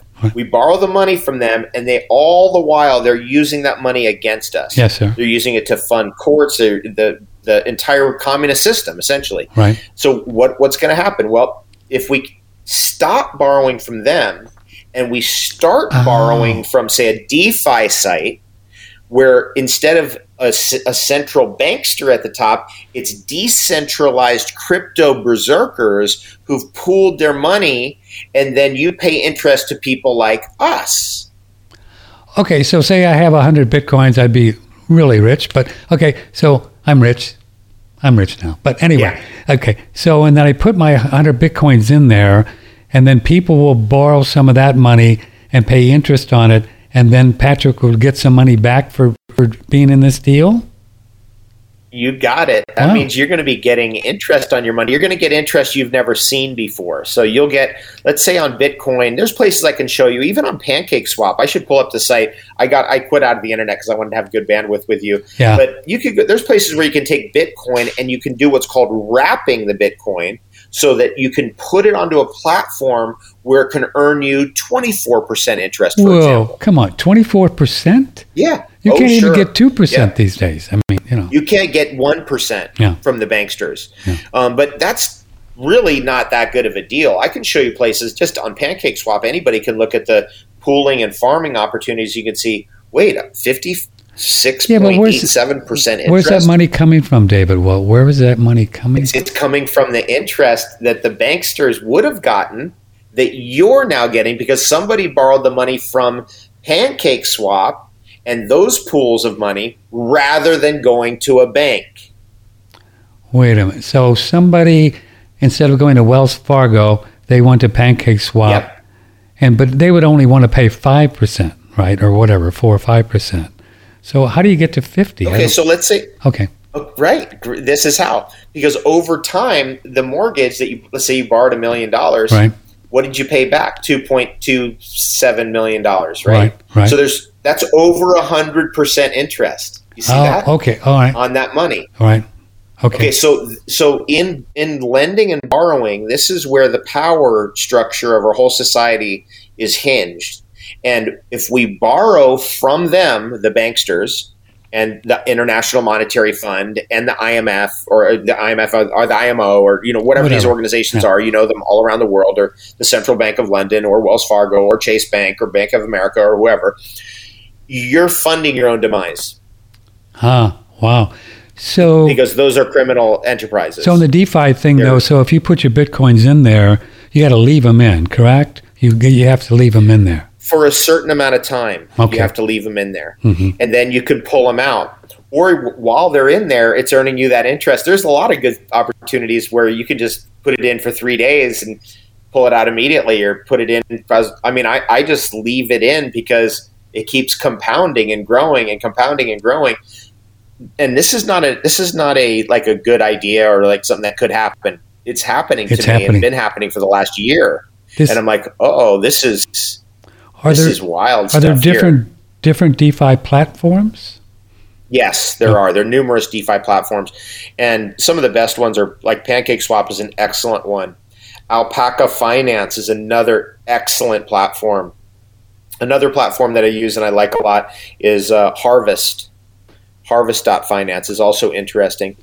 How do you know, when you do research, how do you even know what you're reading is accurate? Or how can you, in your heart say, wow, that's a good place? I mean, you just got to do the research, huh? You have to do the research, be willing to lose money, be willing to get ripped off a little bit here and there by doing experiments. And I was estimating last night, actually, it was more than I thought. In my whole history of crypto, I've lost about $12,500. Yeah. Just by making mistakes and doing things that were stupid and stuff that got lost on the blockchain that I, was trying to make a transfer that wasn't probably a smart idea. And I'm learning the boundaries. And so this is the price that I've paid to teach you the way not to make those mistakes. We all do that, right? So there's going to be a time then I suspect then we will just be using like El Salvador cryptos to buy stuff and the dollar will just go away maybe? Yes, that's coming. So what they want, so this is where the confusion is. People go, oh, no, the government controls Bitcoin. They do not control Bitcoin. No, they don't. And that's why they desperately want to control it, because they are control freaks, right? That's their very nature. So what they're doing, what the Bitcoin system and what the Ethereum system and what the Cardano system and what the BNB system, the Binance system, what it's doing is it's showing us a system of finance that's decentralized. And then it's not only decentralized, it's decentralized to a point where we can have a site where I can take the interest because I participate in a pooling of money that people are borrowing from. So again, instead of the banksters getting the money, you get it. The cryptocurrency investor gets it. And these are enormously powerful amounts of money. I mean, it's 100% interest in a lot of cases. I've gotten 100% interest for months and months and months on many cases. Is that right? So interesting. Yes. Very and this is the thing that's why we do our Black Sheep Summit. We do our crypto summits, because we're just showing people like, look at this, look at that. Now, this is something that the governments want to copy, right? Governments always want to copy what the developing and innovative capitalistic markets are creating. And so and by the way, I'm an anarcho-capitalist. That's how I would rank myself, meaning that I like capitalism as long as nobody's in control of it. Nobody's going, well, we control the money, or we control this, or we control that. When it's decentralized, it really is working. It's really effective. Okay, so then the next piece of the puzzle is that the government wants to have their own setup, and those are called gov coins. Yeah. So what or they're the trying Fed to do is coin, they're right? They're trying going to do the Fed obfuscate. coin. The Fed coin, you mean? The Fed coin, yeah, right. Fed coin, yeah. Fed coins. And so they're trying to obfuscate this Bitcoin stuff and go, hey, this is all government. We're, government's all in on this, and this, government, that. So people get scared away from it. Right. And then at some point, they're going to do a bait and switch where they're going to get rid of your dollar and they're going to convert it into a Fed coin. Yeah, right. And that is the end, by the way, because at that point, you're in a state of total tyranny. No. You froze up. Can the government? You froze up a little bit. Your internet. Am I back?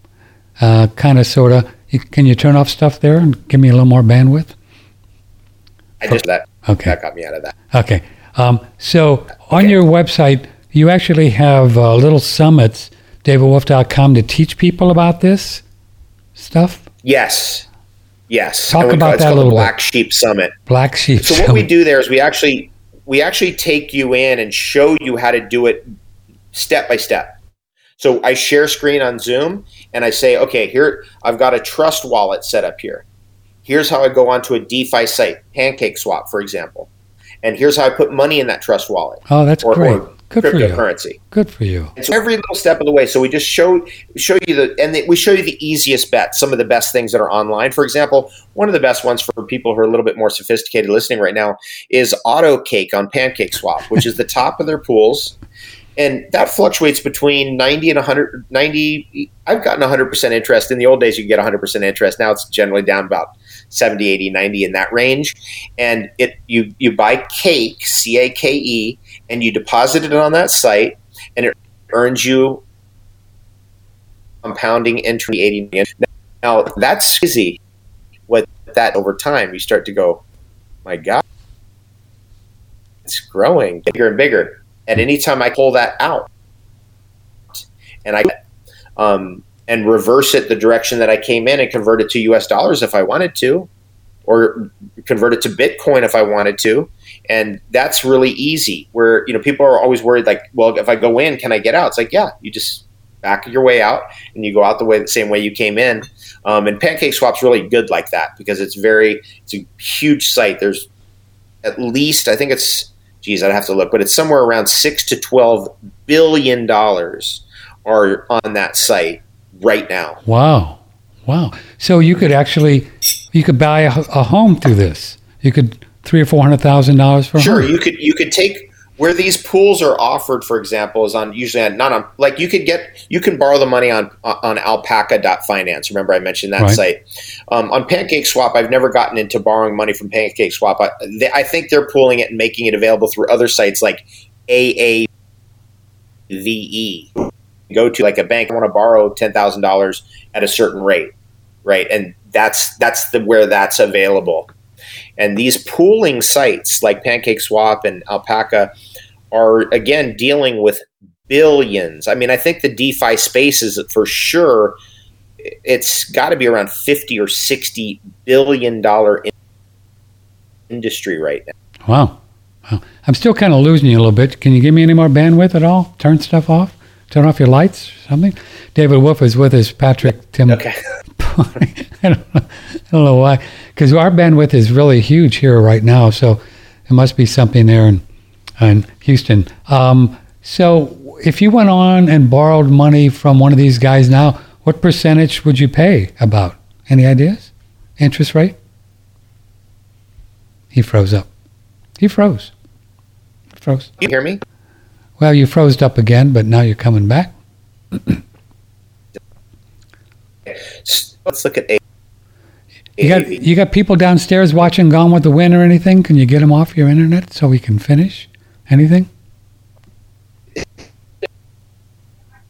Can we maybe back off phones off the internet for a minute? We're just having low bandwidth issues. Thank you. Attaboy. Okay, so we're going to see if we can back up. Yeah, so I was just wondering about what kind of interest rates in general are people getting now or borrowing for a home, say, Okay, so I'm going to go to AAVE.com, Okay. and that right now their market capitalization is $19 billion, and so you can borrow at 30 interest 11.9, 0.33, 3.16, 3.30, 4.27. These are just some of the things I'm reading right off the site. 8.70 depends on what you want to borrow against. 0.77% interest rate, 6.65% interest rate, 0.76 interest rate, 4.21%, and there's many options. And so you just have to kind of pick what fits your particular needs. How do they do it, David, with credit and all that to know you're going to pay? Do you have to go through all that too, just like a regular mortgage? I suspect you do, because I have never done it. I've never borrowed a large amount of money. Maybe I should, because I'm operating and I'm running a products business, and it's nice to have a little bit extra money or have a little bit of loan, so you can make sure you keep all your inventory in stock. Otherwise, sometimes inventory goes out and it takes a minute to get it back, and then you lose that period of time.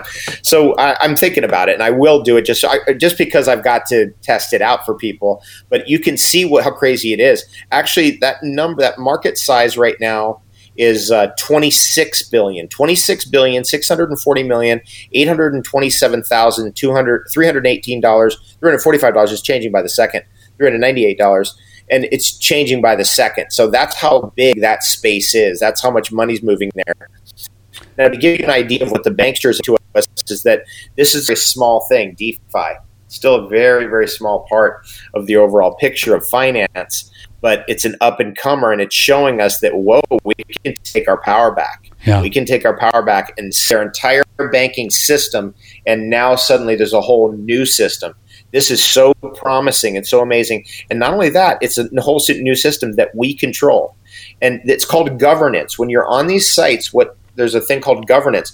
Now, let's say you're a real big player, and you're like, look, I've worked my way up to $1 million on 1inch or another DeFi site.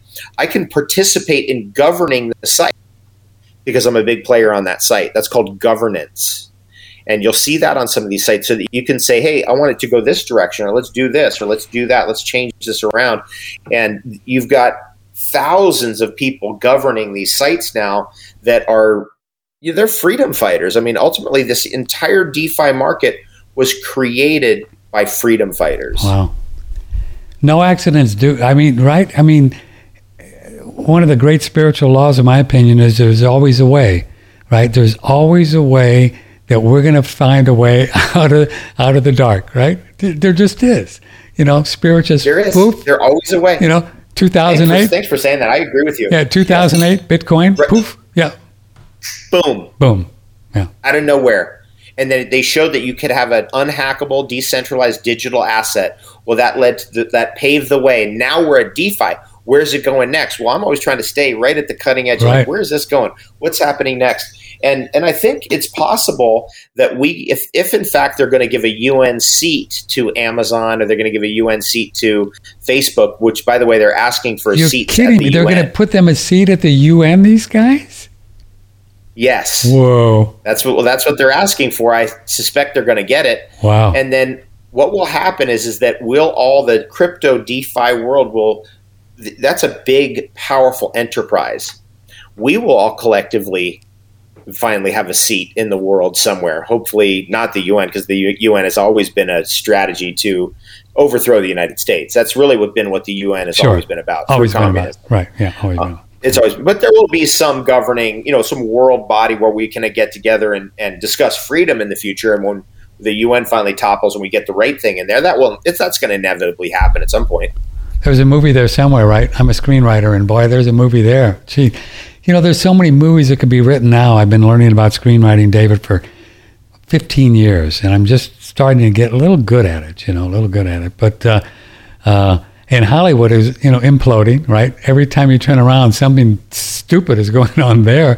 So we're going to be able to get our films out and we make everywhere. Just there's ways to do it now. Sure, man. Absolutely. And that's why I like these decentralized platforms, right? The Telegrams of the world, the stuff where you can actually get your message out, you can get your communications out, you can get your films out even through these. I've got my 11/11 Iceland film primarily out through Telegram. So completely outside of any of the systems that are in place, the Facebooks, the Instagrams, the Amazons, even the YouTubes of the world. Don't even use any of that. It's all done through, we get people on Telegram, we communicate with them, go here, you can watch the film, and it's just completely out of that whole system. That feels really liberating. Oh, that's wonderful. Good for you. Are you able to get back the money you put into that thing? I mean, you're going to be able to make a profit on it? the capitalist that I hope you are? so at some point. I spent a lot of money on it, and it was worth every penny just from the experience of it all. And we have made money. We make money every month from the film, which is really nice, and I'm really excited about that. But the reason why we made it wasn't even entrepreneurial. It was just, we just wanted to get a message out. And Yuri Storr, who was my partner in that particular project, he's really an incredibly skilled cinematographer. So I will say that anybody who watches Iceland 11/11, you will have a cinematographic experience that rivals anything put out there in the world, including BBC Planet Earth, who Yuri worked for them. And the guy who made BBC Planet Earth is also a friend of mine, a neat guy, but it's on that level of cinematography. I've not seen the movie.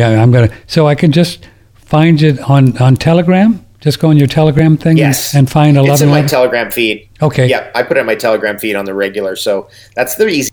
1111iceland.com, I think, is the website. Give us the elevator pitch on 1111. The elevator pitch of a minute when you're in the elevator with Steven Spielberg, and he says, "Well, what's your screenplay about?" You tell him, "What's 1111 about?" It's a lot about an elevator. It's a portal. 1111 is the portal. So there's 2 portals every day: 1111 a.m., 1111 p.m. Yeah. But the movie is about. It's about being in hypersynchronicity. It's a lot about Rudolf Steiner's teachings. It's a lot about Charles Fort and the irrational nature of reality. There's always one side that defines the other. So we can't say that the world is logical without realizing it's also illogical. Yeah. They define each other. Yeah. We can't say it's rational without saying it's irrational. They define each other. So there's a big theme of that through the film. Mostly it's eye candy with really fascinating messages. And one of the messages that I have in that film is that one day travel will be restricted. I predicted that before it happened. And Nostradamus, dude, because who knows? They're even talking about interstate. They're not going to pull that off, right? They'll not be able to pull off. You can't travel in between states. Not in the red states. Not in the red. They're not going to do that in the red. This is where this is going. So just as a little help for people wondering, how far are they going to push this? They're going to push it all the way. Yeah, they will. They're going to push it all the way. So are they going to try to limit interstate travel? You bet. Are they going to try to make you injected to go anywhere? Yep. Are they going to inject you every flight at some point? Yep. They're going to go to the logical extreme of the insanity. So what ends up happening is this forces a secession event around the world. We're all, what's going to eventually happen in China is it will break up into its own civil war at some point down in the future. What will happen to the United States is we will separate out as different countries, and the Texas-Florida axis will never go along with what these totalitarian concepts are, because we're kind of ethically and morally opposed to tyranny, whereas San Francisco is not. New York City is not, unfortunately. And so we're going to see that play out. And this is why I'm recommending for people, if you want to make a move, now is the time.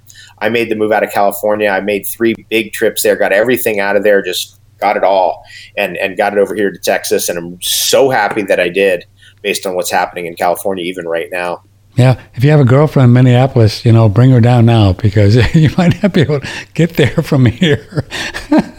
It's like, I had Iceland on my notes, and years ago you talked about it and actually mentioned that you could get tap water, just tap water. Really pure water. Is it that beautiful of a place? Tap water, spring water. Is it really a cool place?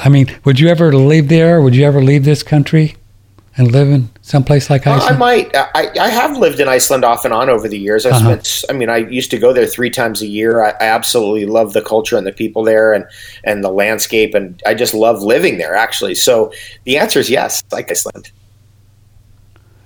So, if you had to go somewhere, it would be an option, do you think? Yes, it's an option. I love Iceland. I also love Mexico, growing up on the border, so I could end up in Mexico. And yeah, I'm obviously very concerned with what's happening in Canada. I'm very concerned with what's happening in the blue state, California, Hawaii, Washington State, Oregon.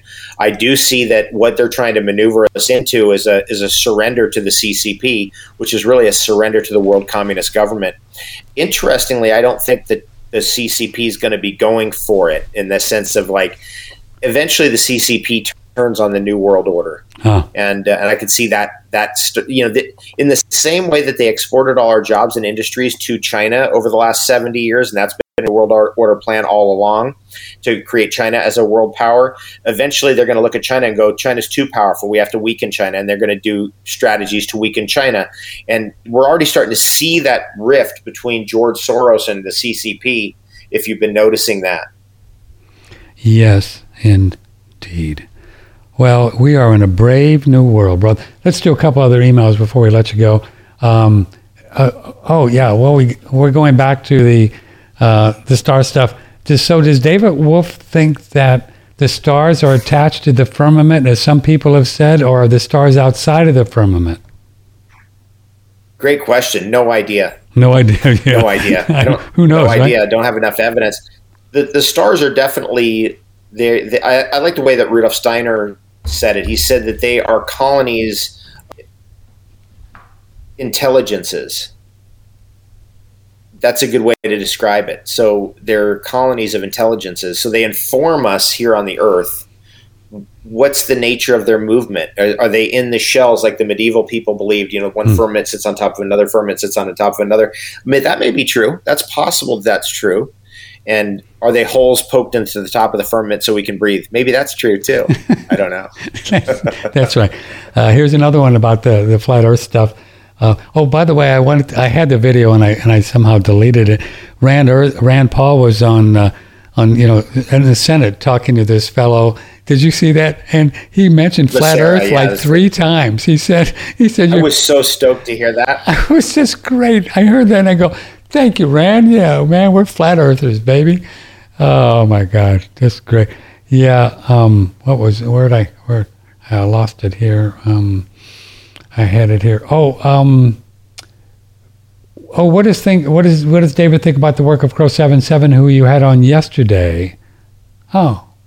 You got a little story with him? This is I've got quite a story to tell on this one. He's great. I've been a fan of Crow since the old days, since the Lunar Wave stuff. I found his footage way back in 2014, I think, online. And so I've been a kind of a fan of Crow 777 ever since. I was one of the first paid members of his site. When he set up a site, I was like, we're going to support this guy. We'll support Crow and Jason and get this out there. So I've been a member since the first 10 episodes of the Crow 777 radio podcast.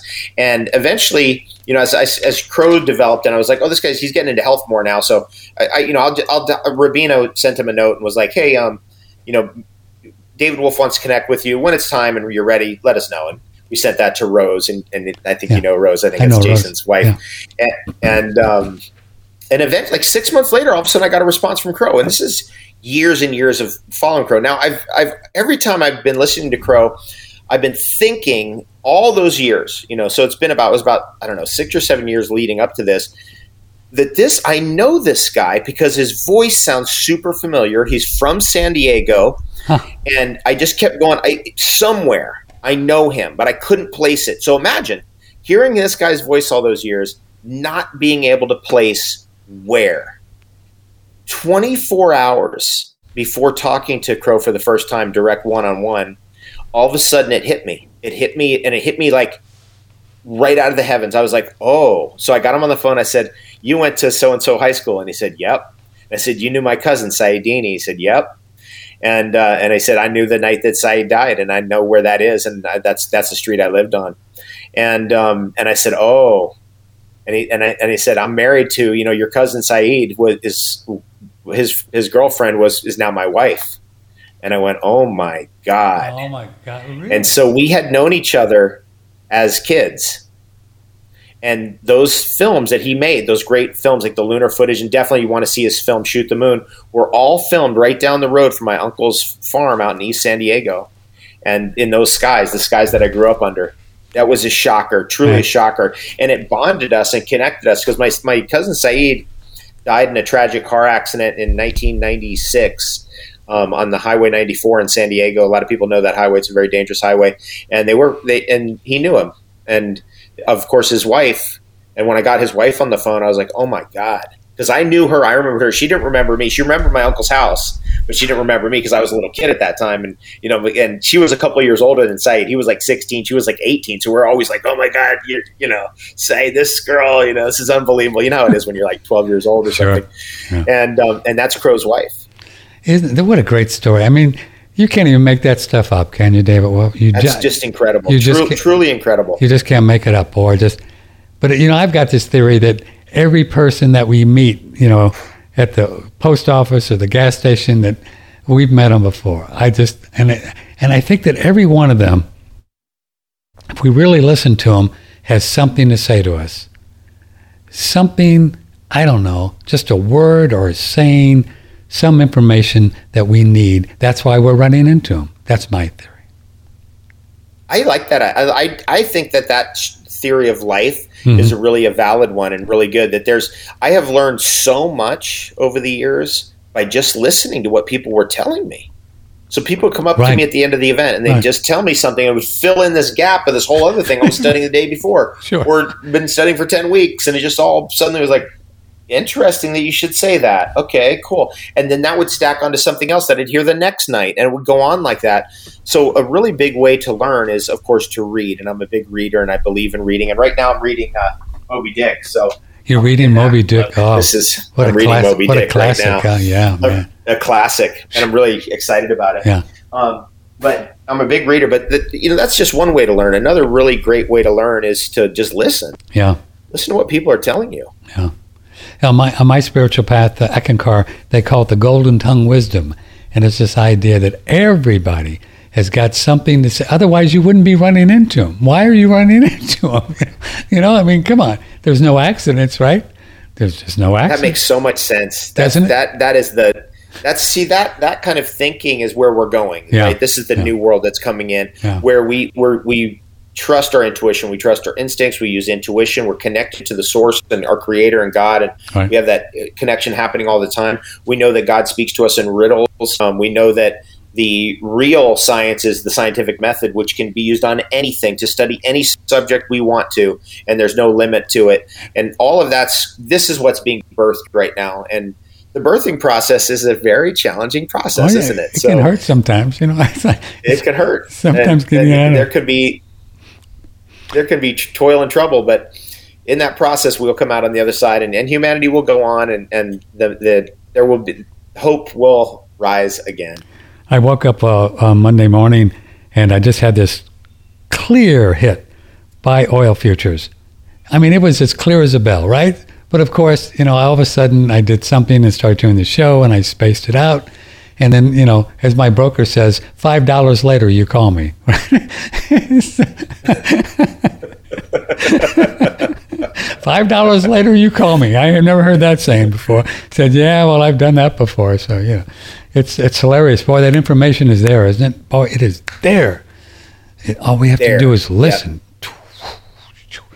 Here's another one. We're in a magical time. We're in a magical time. We're the old world is dying, and it dies from complete and total fundamentalism and control. Yeah. The tyranny of that engenders. But what's coming on the other side is a whole new world of privacy rights, whole new constitutions. There will be new Thomas Jeffersons. There will be new innovators. There will be new George Washington Carvers. There will be new George Washingtons.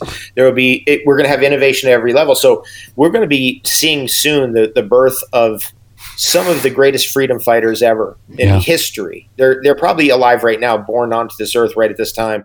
And this is going to be an amazing moment for the great freedom fighters and the entire history of freedom.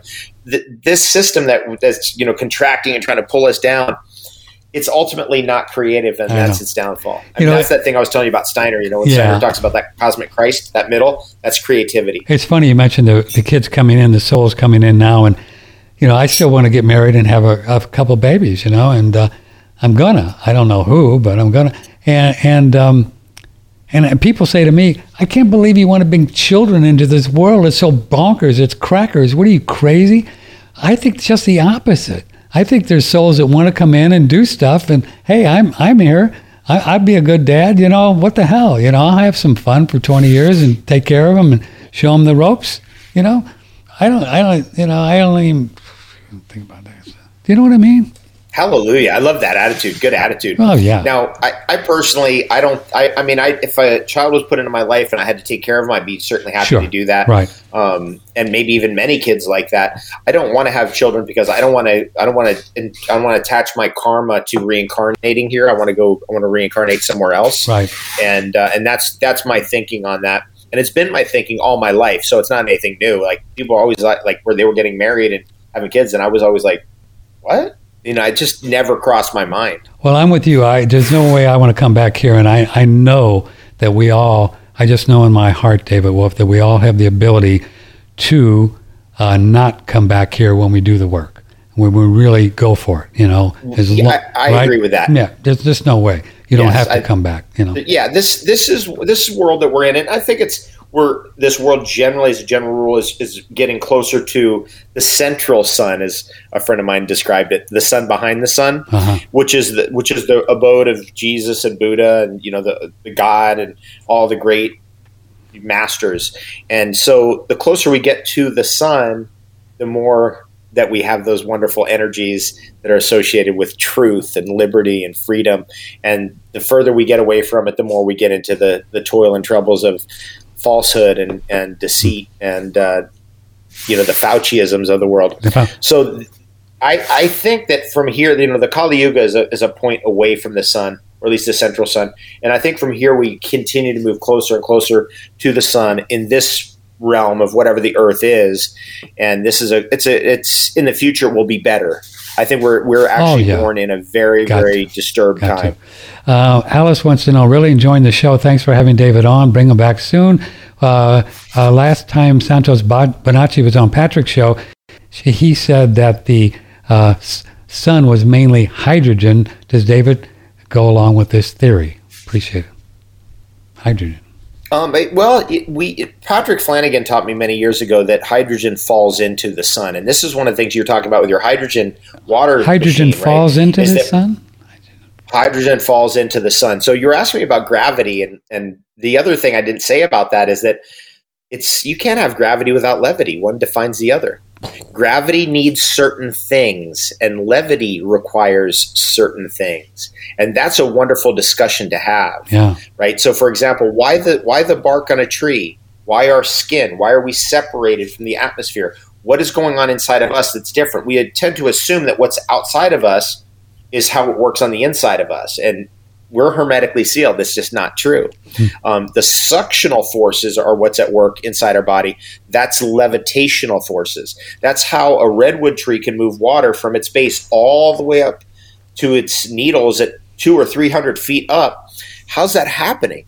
It's through suction. So a negative 16 atmospheres is developed at the very top of a redwood tree that pulls it and pulls that up. And when we disturb that, when we have gravitational damage or oxidative damage, then the levitational forces are hindered. And then that's when we get into trouble with aging, heart attack, stroke, problem with our joints, arthritic problems. And so hydrogen is the ultimate levitational substance.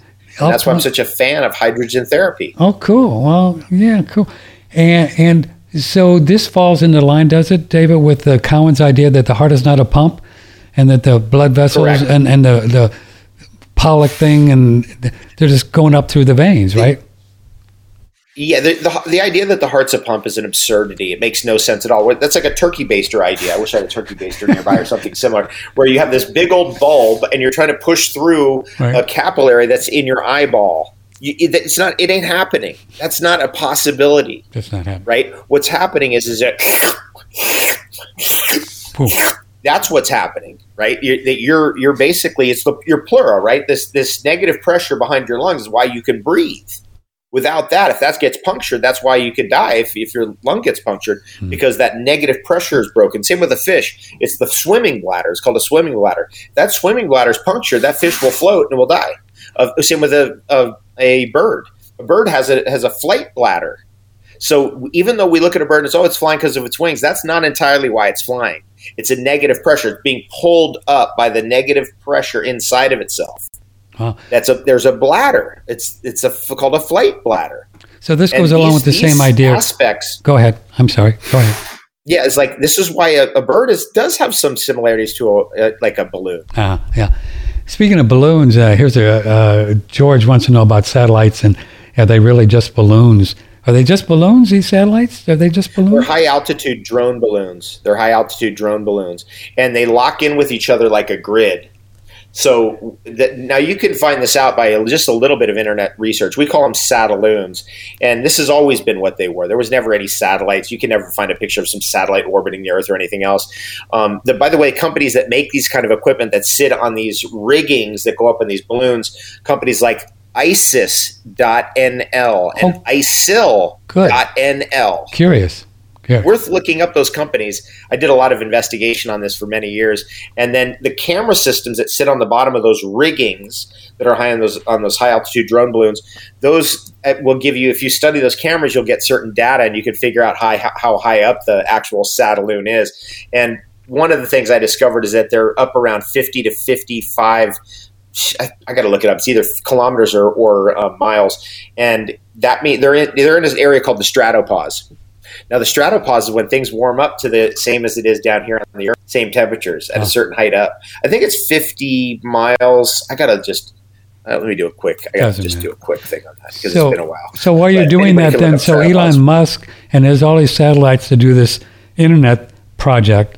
He's obviously a globalist or an actor, and he's just going to put up balloons, right? He's just going to put up balloons and say that they're rockets. It's kilometers, by the way. It's kilometers. They're putting up balloons. That's exactly right. Now, how do I know that? Well, because I have certain connections, and they have informed me that the amount of helium being demanded by Blue Ocean or whatever that one is, the Bezos one, and the amount of helium by FakeX, the amount of helium by NASA, has increased radically during the pandemic. Radically. To numbers we've never seen. So they're using helium balloons, probably Mylar construction, and then they have their rigging that sits under it. They've got two solar panels like this, and then all the rigging is stacked up in there like an erector set. Wow. And then they have a laser sighting on all four sides that locks in with the other one that's, say, 30 kilometers that way or 100 kilometers that way. And it locks in, and they lock and laser sight in with each other, and then that way they can form a grid. So it looks to me like what they're trying to do is they're actually trying to make the satellite thing real now so that they can use all their communications up there rather than ground-based communications. So we were all lied to that our phone was doing some kind of a thing with a satellite. It doesn't. It goes from a tower. The tower goes obviously to cables under the earth and fiber optics. Now they're trying to make it so that we can't stop them because they're up there. Now, why don't you see them? And the answer is because you can't see that far. You just can't see that far. That's the answer. You just can't see that far. You can't render it. You can't render it. The pixelation of your eye doesn't allow you to render it. Yeah. Because let's say a jet. If you're looking up a jet is, say, 12 kilometers up there. Okay, at 12 kilometers, you can't see something the size of a small refrigerator. You just can't. You just can't. So it's invisible to your eye. Yeah. That's what the old idea of looking at the sun and they say it's going over the curve. It's just going out of, and then they put it's going out of your, so you start having a rendering problem, and that's why the sun deforms and does weird things at the horizon. The horizon doesn't exist. It's created inside of your eye. Yeah.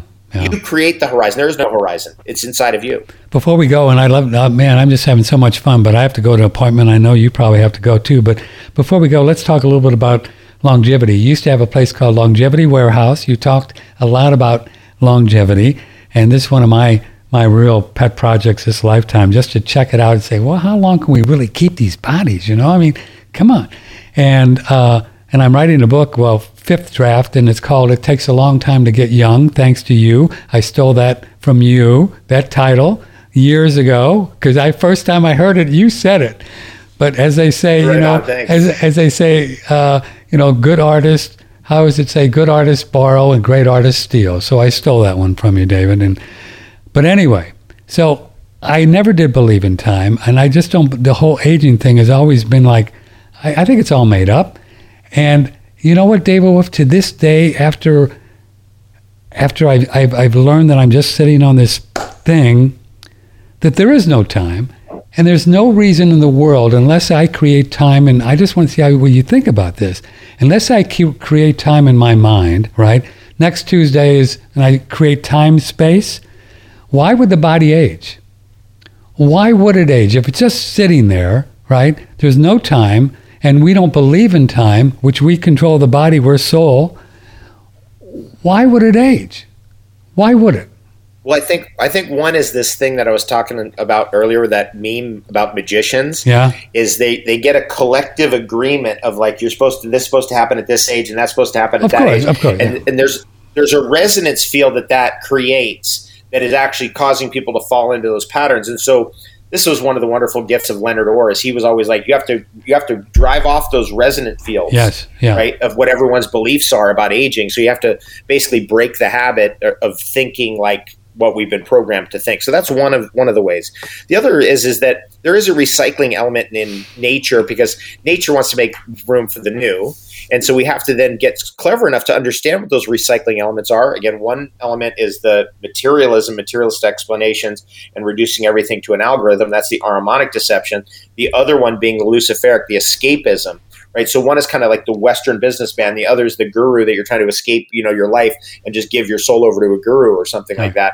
And we have to work between those forces to purify ourselves, so that we don't fall into any of those strange attractors. Now, one of the ways that I do that, and it's a really powerful way to work on all of that at once, is what I'm doing right now, which is a water fast. Oh. I'm on day 3 of a water fast, and the only thing I'm taking is water, lemon, little bit of sea salt for electrolytes, and charcoal, and that's really been wonderful. And why do you do that? Well, there is the physical part of the healing and just de-inflaming your system and giving your body a rest and all that.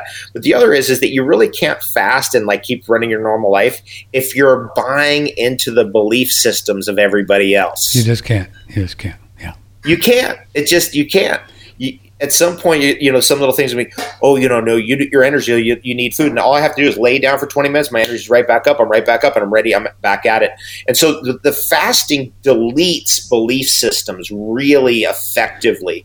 And that's what we do a lot of. We guide people towards being able to do a water fast or juice feast, and just figure out these other sources of energy, which are really profound, that aren't coming from materialism or escapism. Do you think that the fasting deletes it because you as soul see a belief system that, wow, I didn't know that was even there, and then you let it go?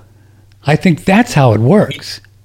That's how it works. I think that's how it works. You face it. You just go, whoa, I don't want to believe that. I don't need that one anymore. And you let it go. And you let it go. Yeah, and it just also helps you to detach from believing things too. Like, sure. I like probabilities better. I think the probability it could be this, well, it could be that, and the probability it could be this, and it could be that. And that's why I like the flat Earth so much, is because it just allows me to explore different possibilities that are extraordinary sources of energy. And I just want to emphasize that again. You mentioned that, like how as soon as you got into the flat Earth, you just dug in, you just stayed up all night, and all of this energy, where did it come from? Yeah. It came from your curiosity, the investigative consciousness, the mystery.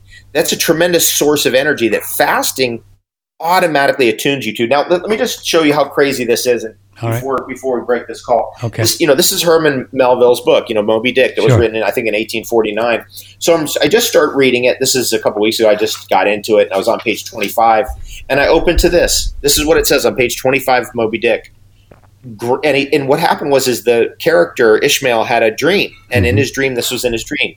So this is unrelated to the context of this book. Grand contested election for the presidency of the United States. Bloody battle in Afghanistan. Whoa! Just for no reason. It's there. No reason at all. And I read that when that was all happening, and I was like, this. Got to be kidding. Like, how is that possible? 18 something. How is that possible? Wow. 1849. Because the great works of literature are encoded. They're encoded with the present, which is ever present, which is also the future and the past. Yeah. Because these folks were downloading the way it is, right? The way life is. That's right. The way it all works, and they put it in the stories and they whatever. Yeah, Moby Dick is like that's one why of the they're such classics. Yeah, huge spiritual. I mean, there's no great works of literature that is not about who we are, why we are, what we are, right? That's what they're all about. I've never read any of them. The energy I got from reading that, when I read that, I was like, the mystery of how that could be in that book at that moment when all that was happening. Because I just started reading this book a few weeks back. I just was like, I can't believe it. Well, it's just one big blob of now, right? It's just one big blob of now. You know that, yes, right? The cosmic jelly. The cosmic jelly. I like it. It's the cosmic, organic jelly, I guess. I have to run, but it's just such an honor to have you on. You were just so much fun to talk to, and sometimes I think about you, and I'm going to start to cry now. It's like I've known you forever, past lives, and it's just so you're one of my heroes. We're going to come out. We're going to come out and see you. I'll be out in your area. Actually, I'll be at Casa de Luz, the little restaurant there. I know it very Austin, well. On October 16th, that night, which is coming up. I mean, that's 10 days away. I'll come and do that. See if you can come down. I will. It's not far. 16th. You going to play in the band? Yeah, I'm going to be playing the drums. The band, we call ourselves the best band ever, just because everybody gets to be in the band, so the audience can join in and sing with us. And we like to get everybody dancing and moving, and it's really cool. It's a great place. It's one of my favorite macroneurotic places out there. They got great food. It's terrific. October. I will see you then. I just wrote it down, brother. Thank you. I love you. And go to davidwolf.com. Visit him on Telegram. And I'm going to get on that black sheep thing. How often do you do that? I want to learn about these crypto things. The next one is coming up December. Jesus, I think I have to look at the calendar. But it's like December 10th, 9th, 10th, 11th. Hold on, let me just look. It's 10th, 11th, 12th. December 10th, 11th, and 12th.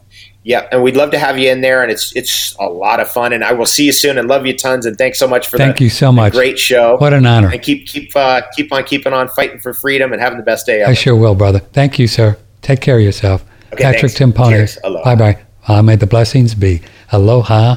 David Wolf, Patrick Timpone, OneRadioNetwork.com. Okay, I have to get out of here, too. I have a little appointment I have to get to. Wasn't that fun? So pass on these links to everyone that you care about. Don't forget, all of our videos are now on BitChute. You can go up to BitChute, and this will be up in a couple of hours, and then like it, and then also you can sign up, subscribe, hit the bell, and then you will be notified every time we put a new video up there. Okay. Yeah, I got to go to a little appointment, and so I will see you Friday at 10 o'clock. And if you'd like to get any of these videos that we talk about on the non-movable, non-spinning, flat earth kind of thing, just email me, Patrick, at OneRadioNetwork.com, and I'll be happy to send them to you. We will be streaming another video called The Convex Earth, the documentary. I actually can start streaming that right now. And if you've got any questions about the Earth being other than, you watch this, I guarantee you watch this this documentary, and there's no way that you'd ever come away saying, well, the Earth is round. You just can't do it. These people, scientists from Brazil, 7 years to prove that the Earth was round, and guess what? They proved that it wasn't. Pretty fascinating stuff. So you might as well come on board.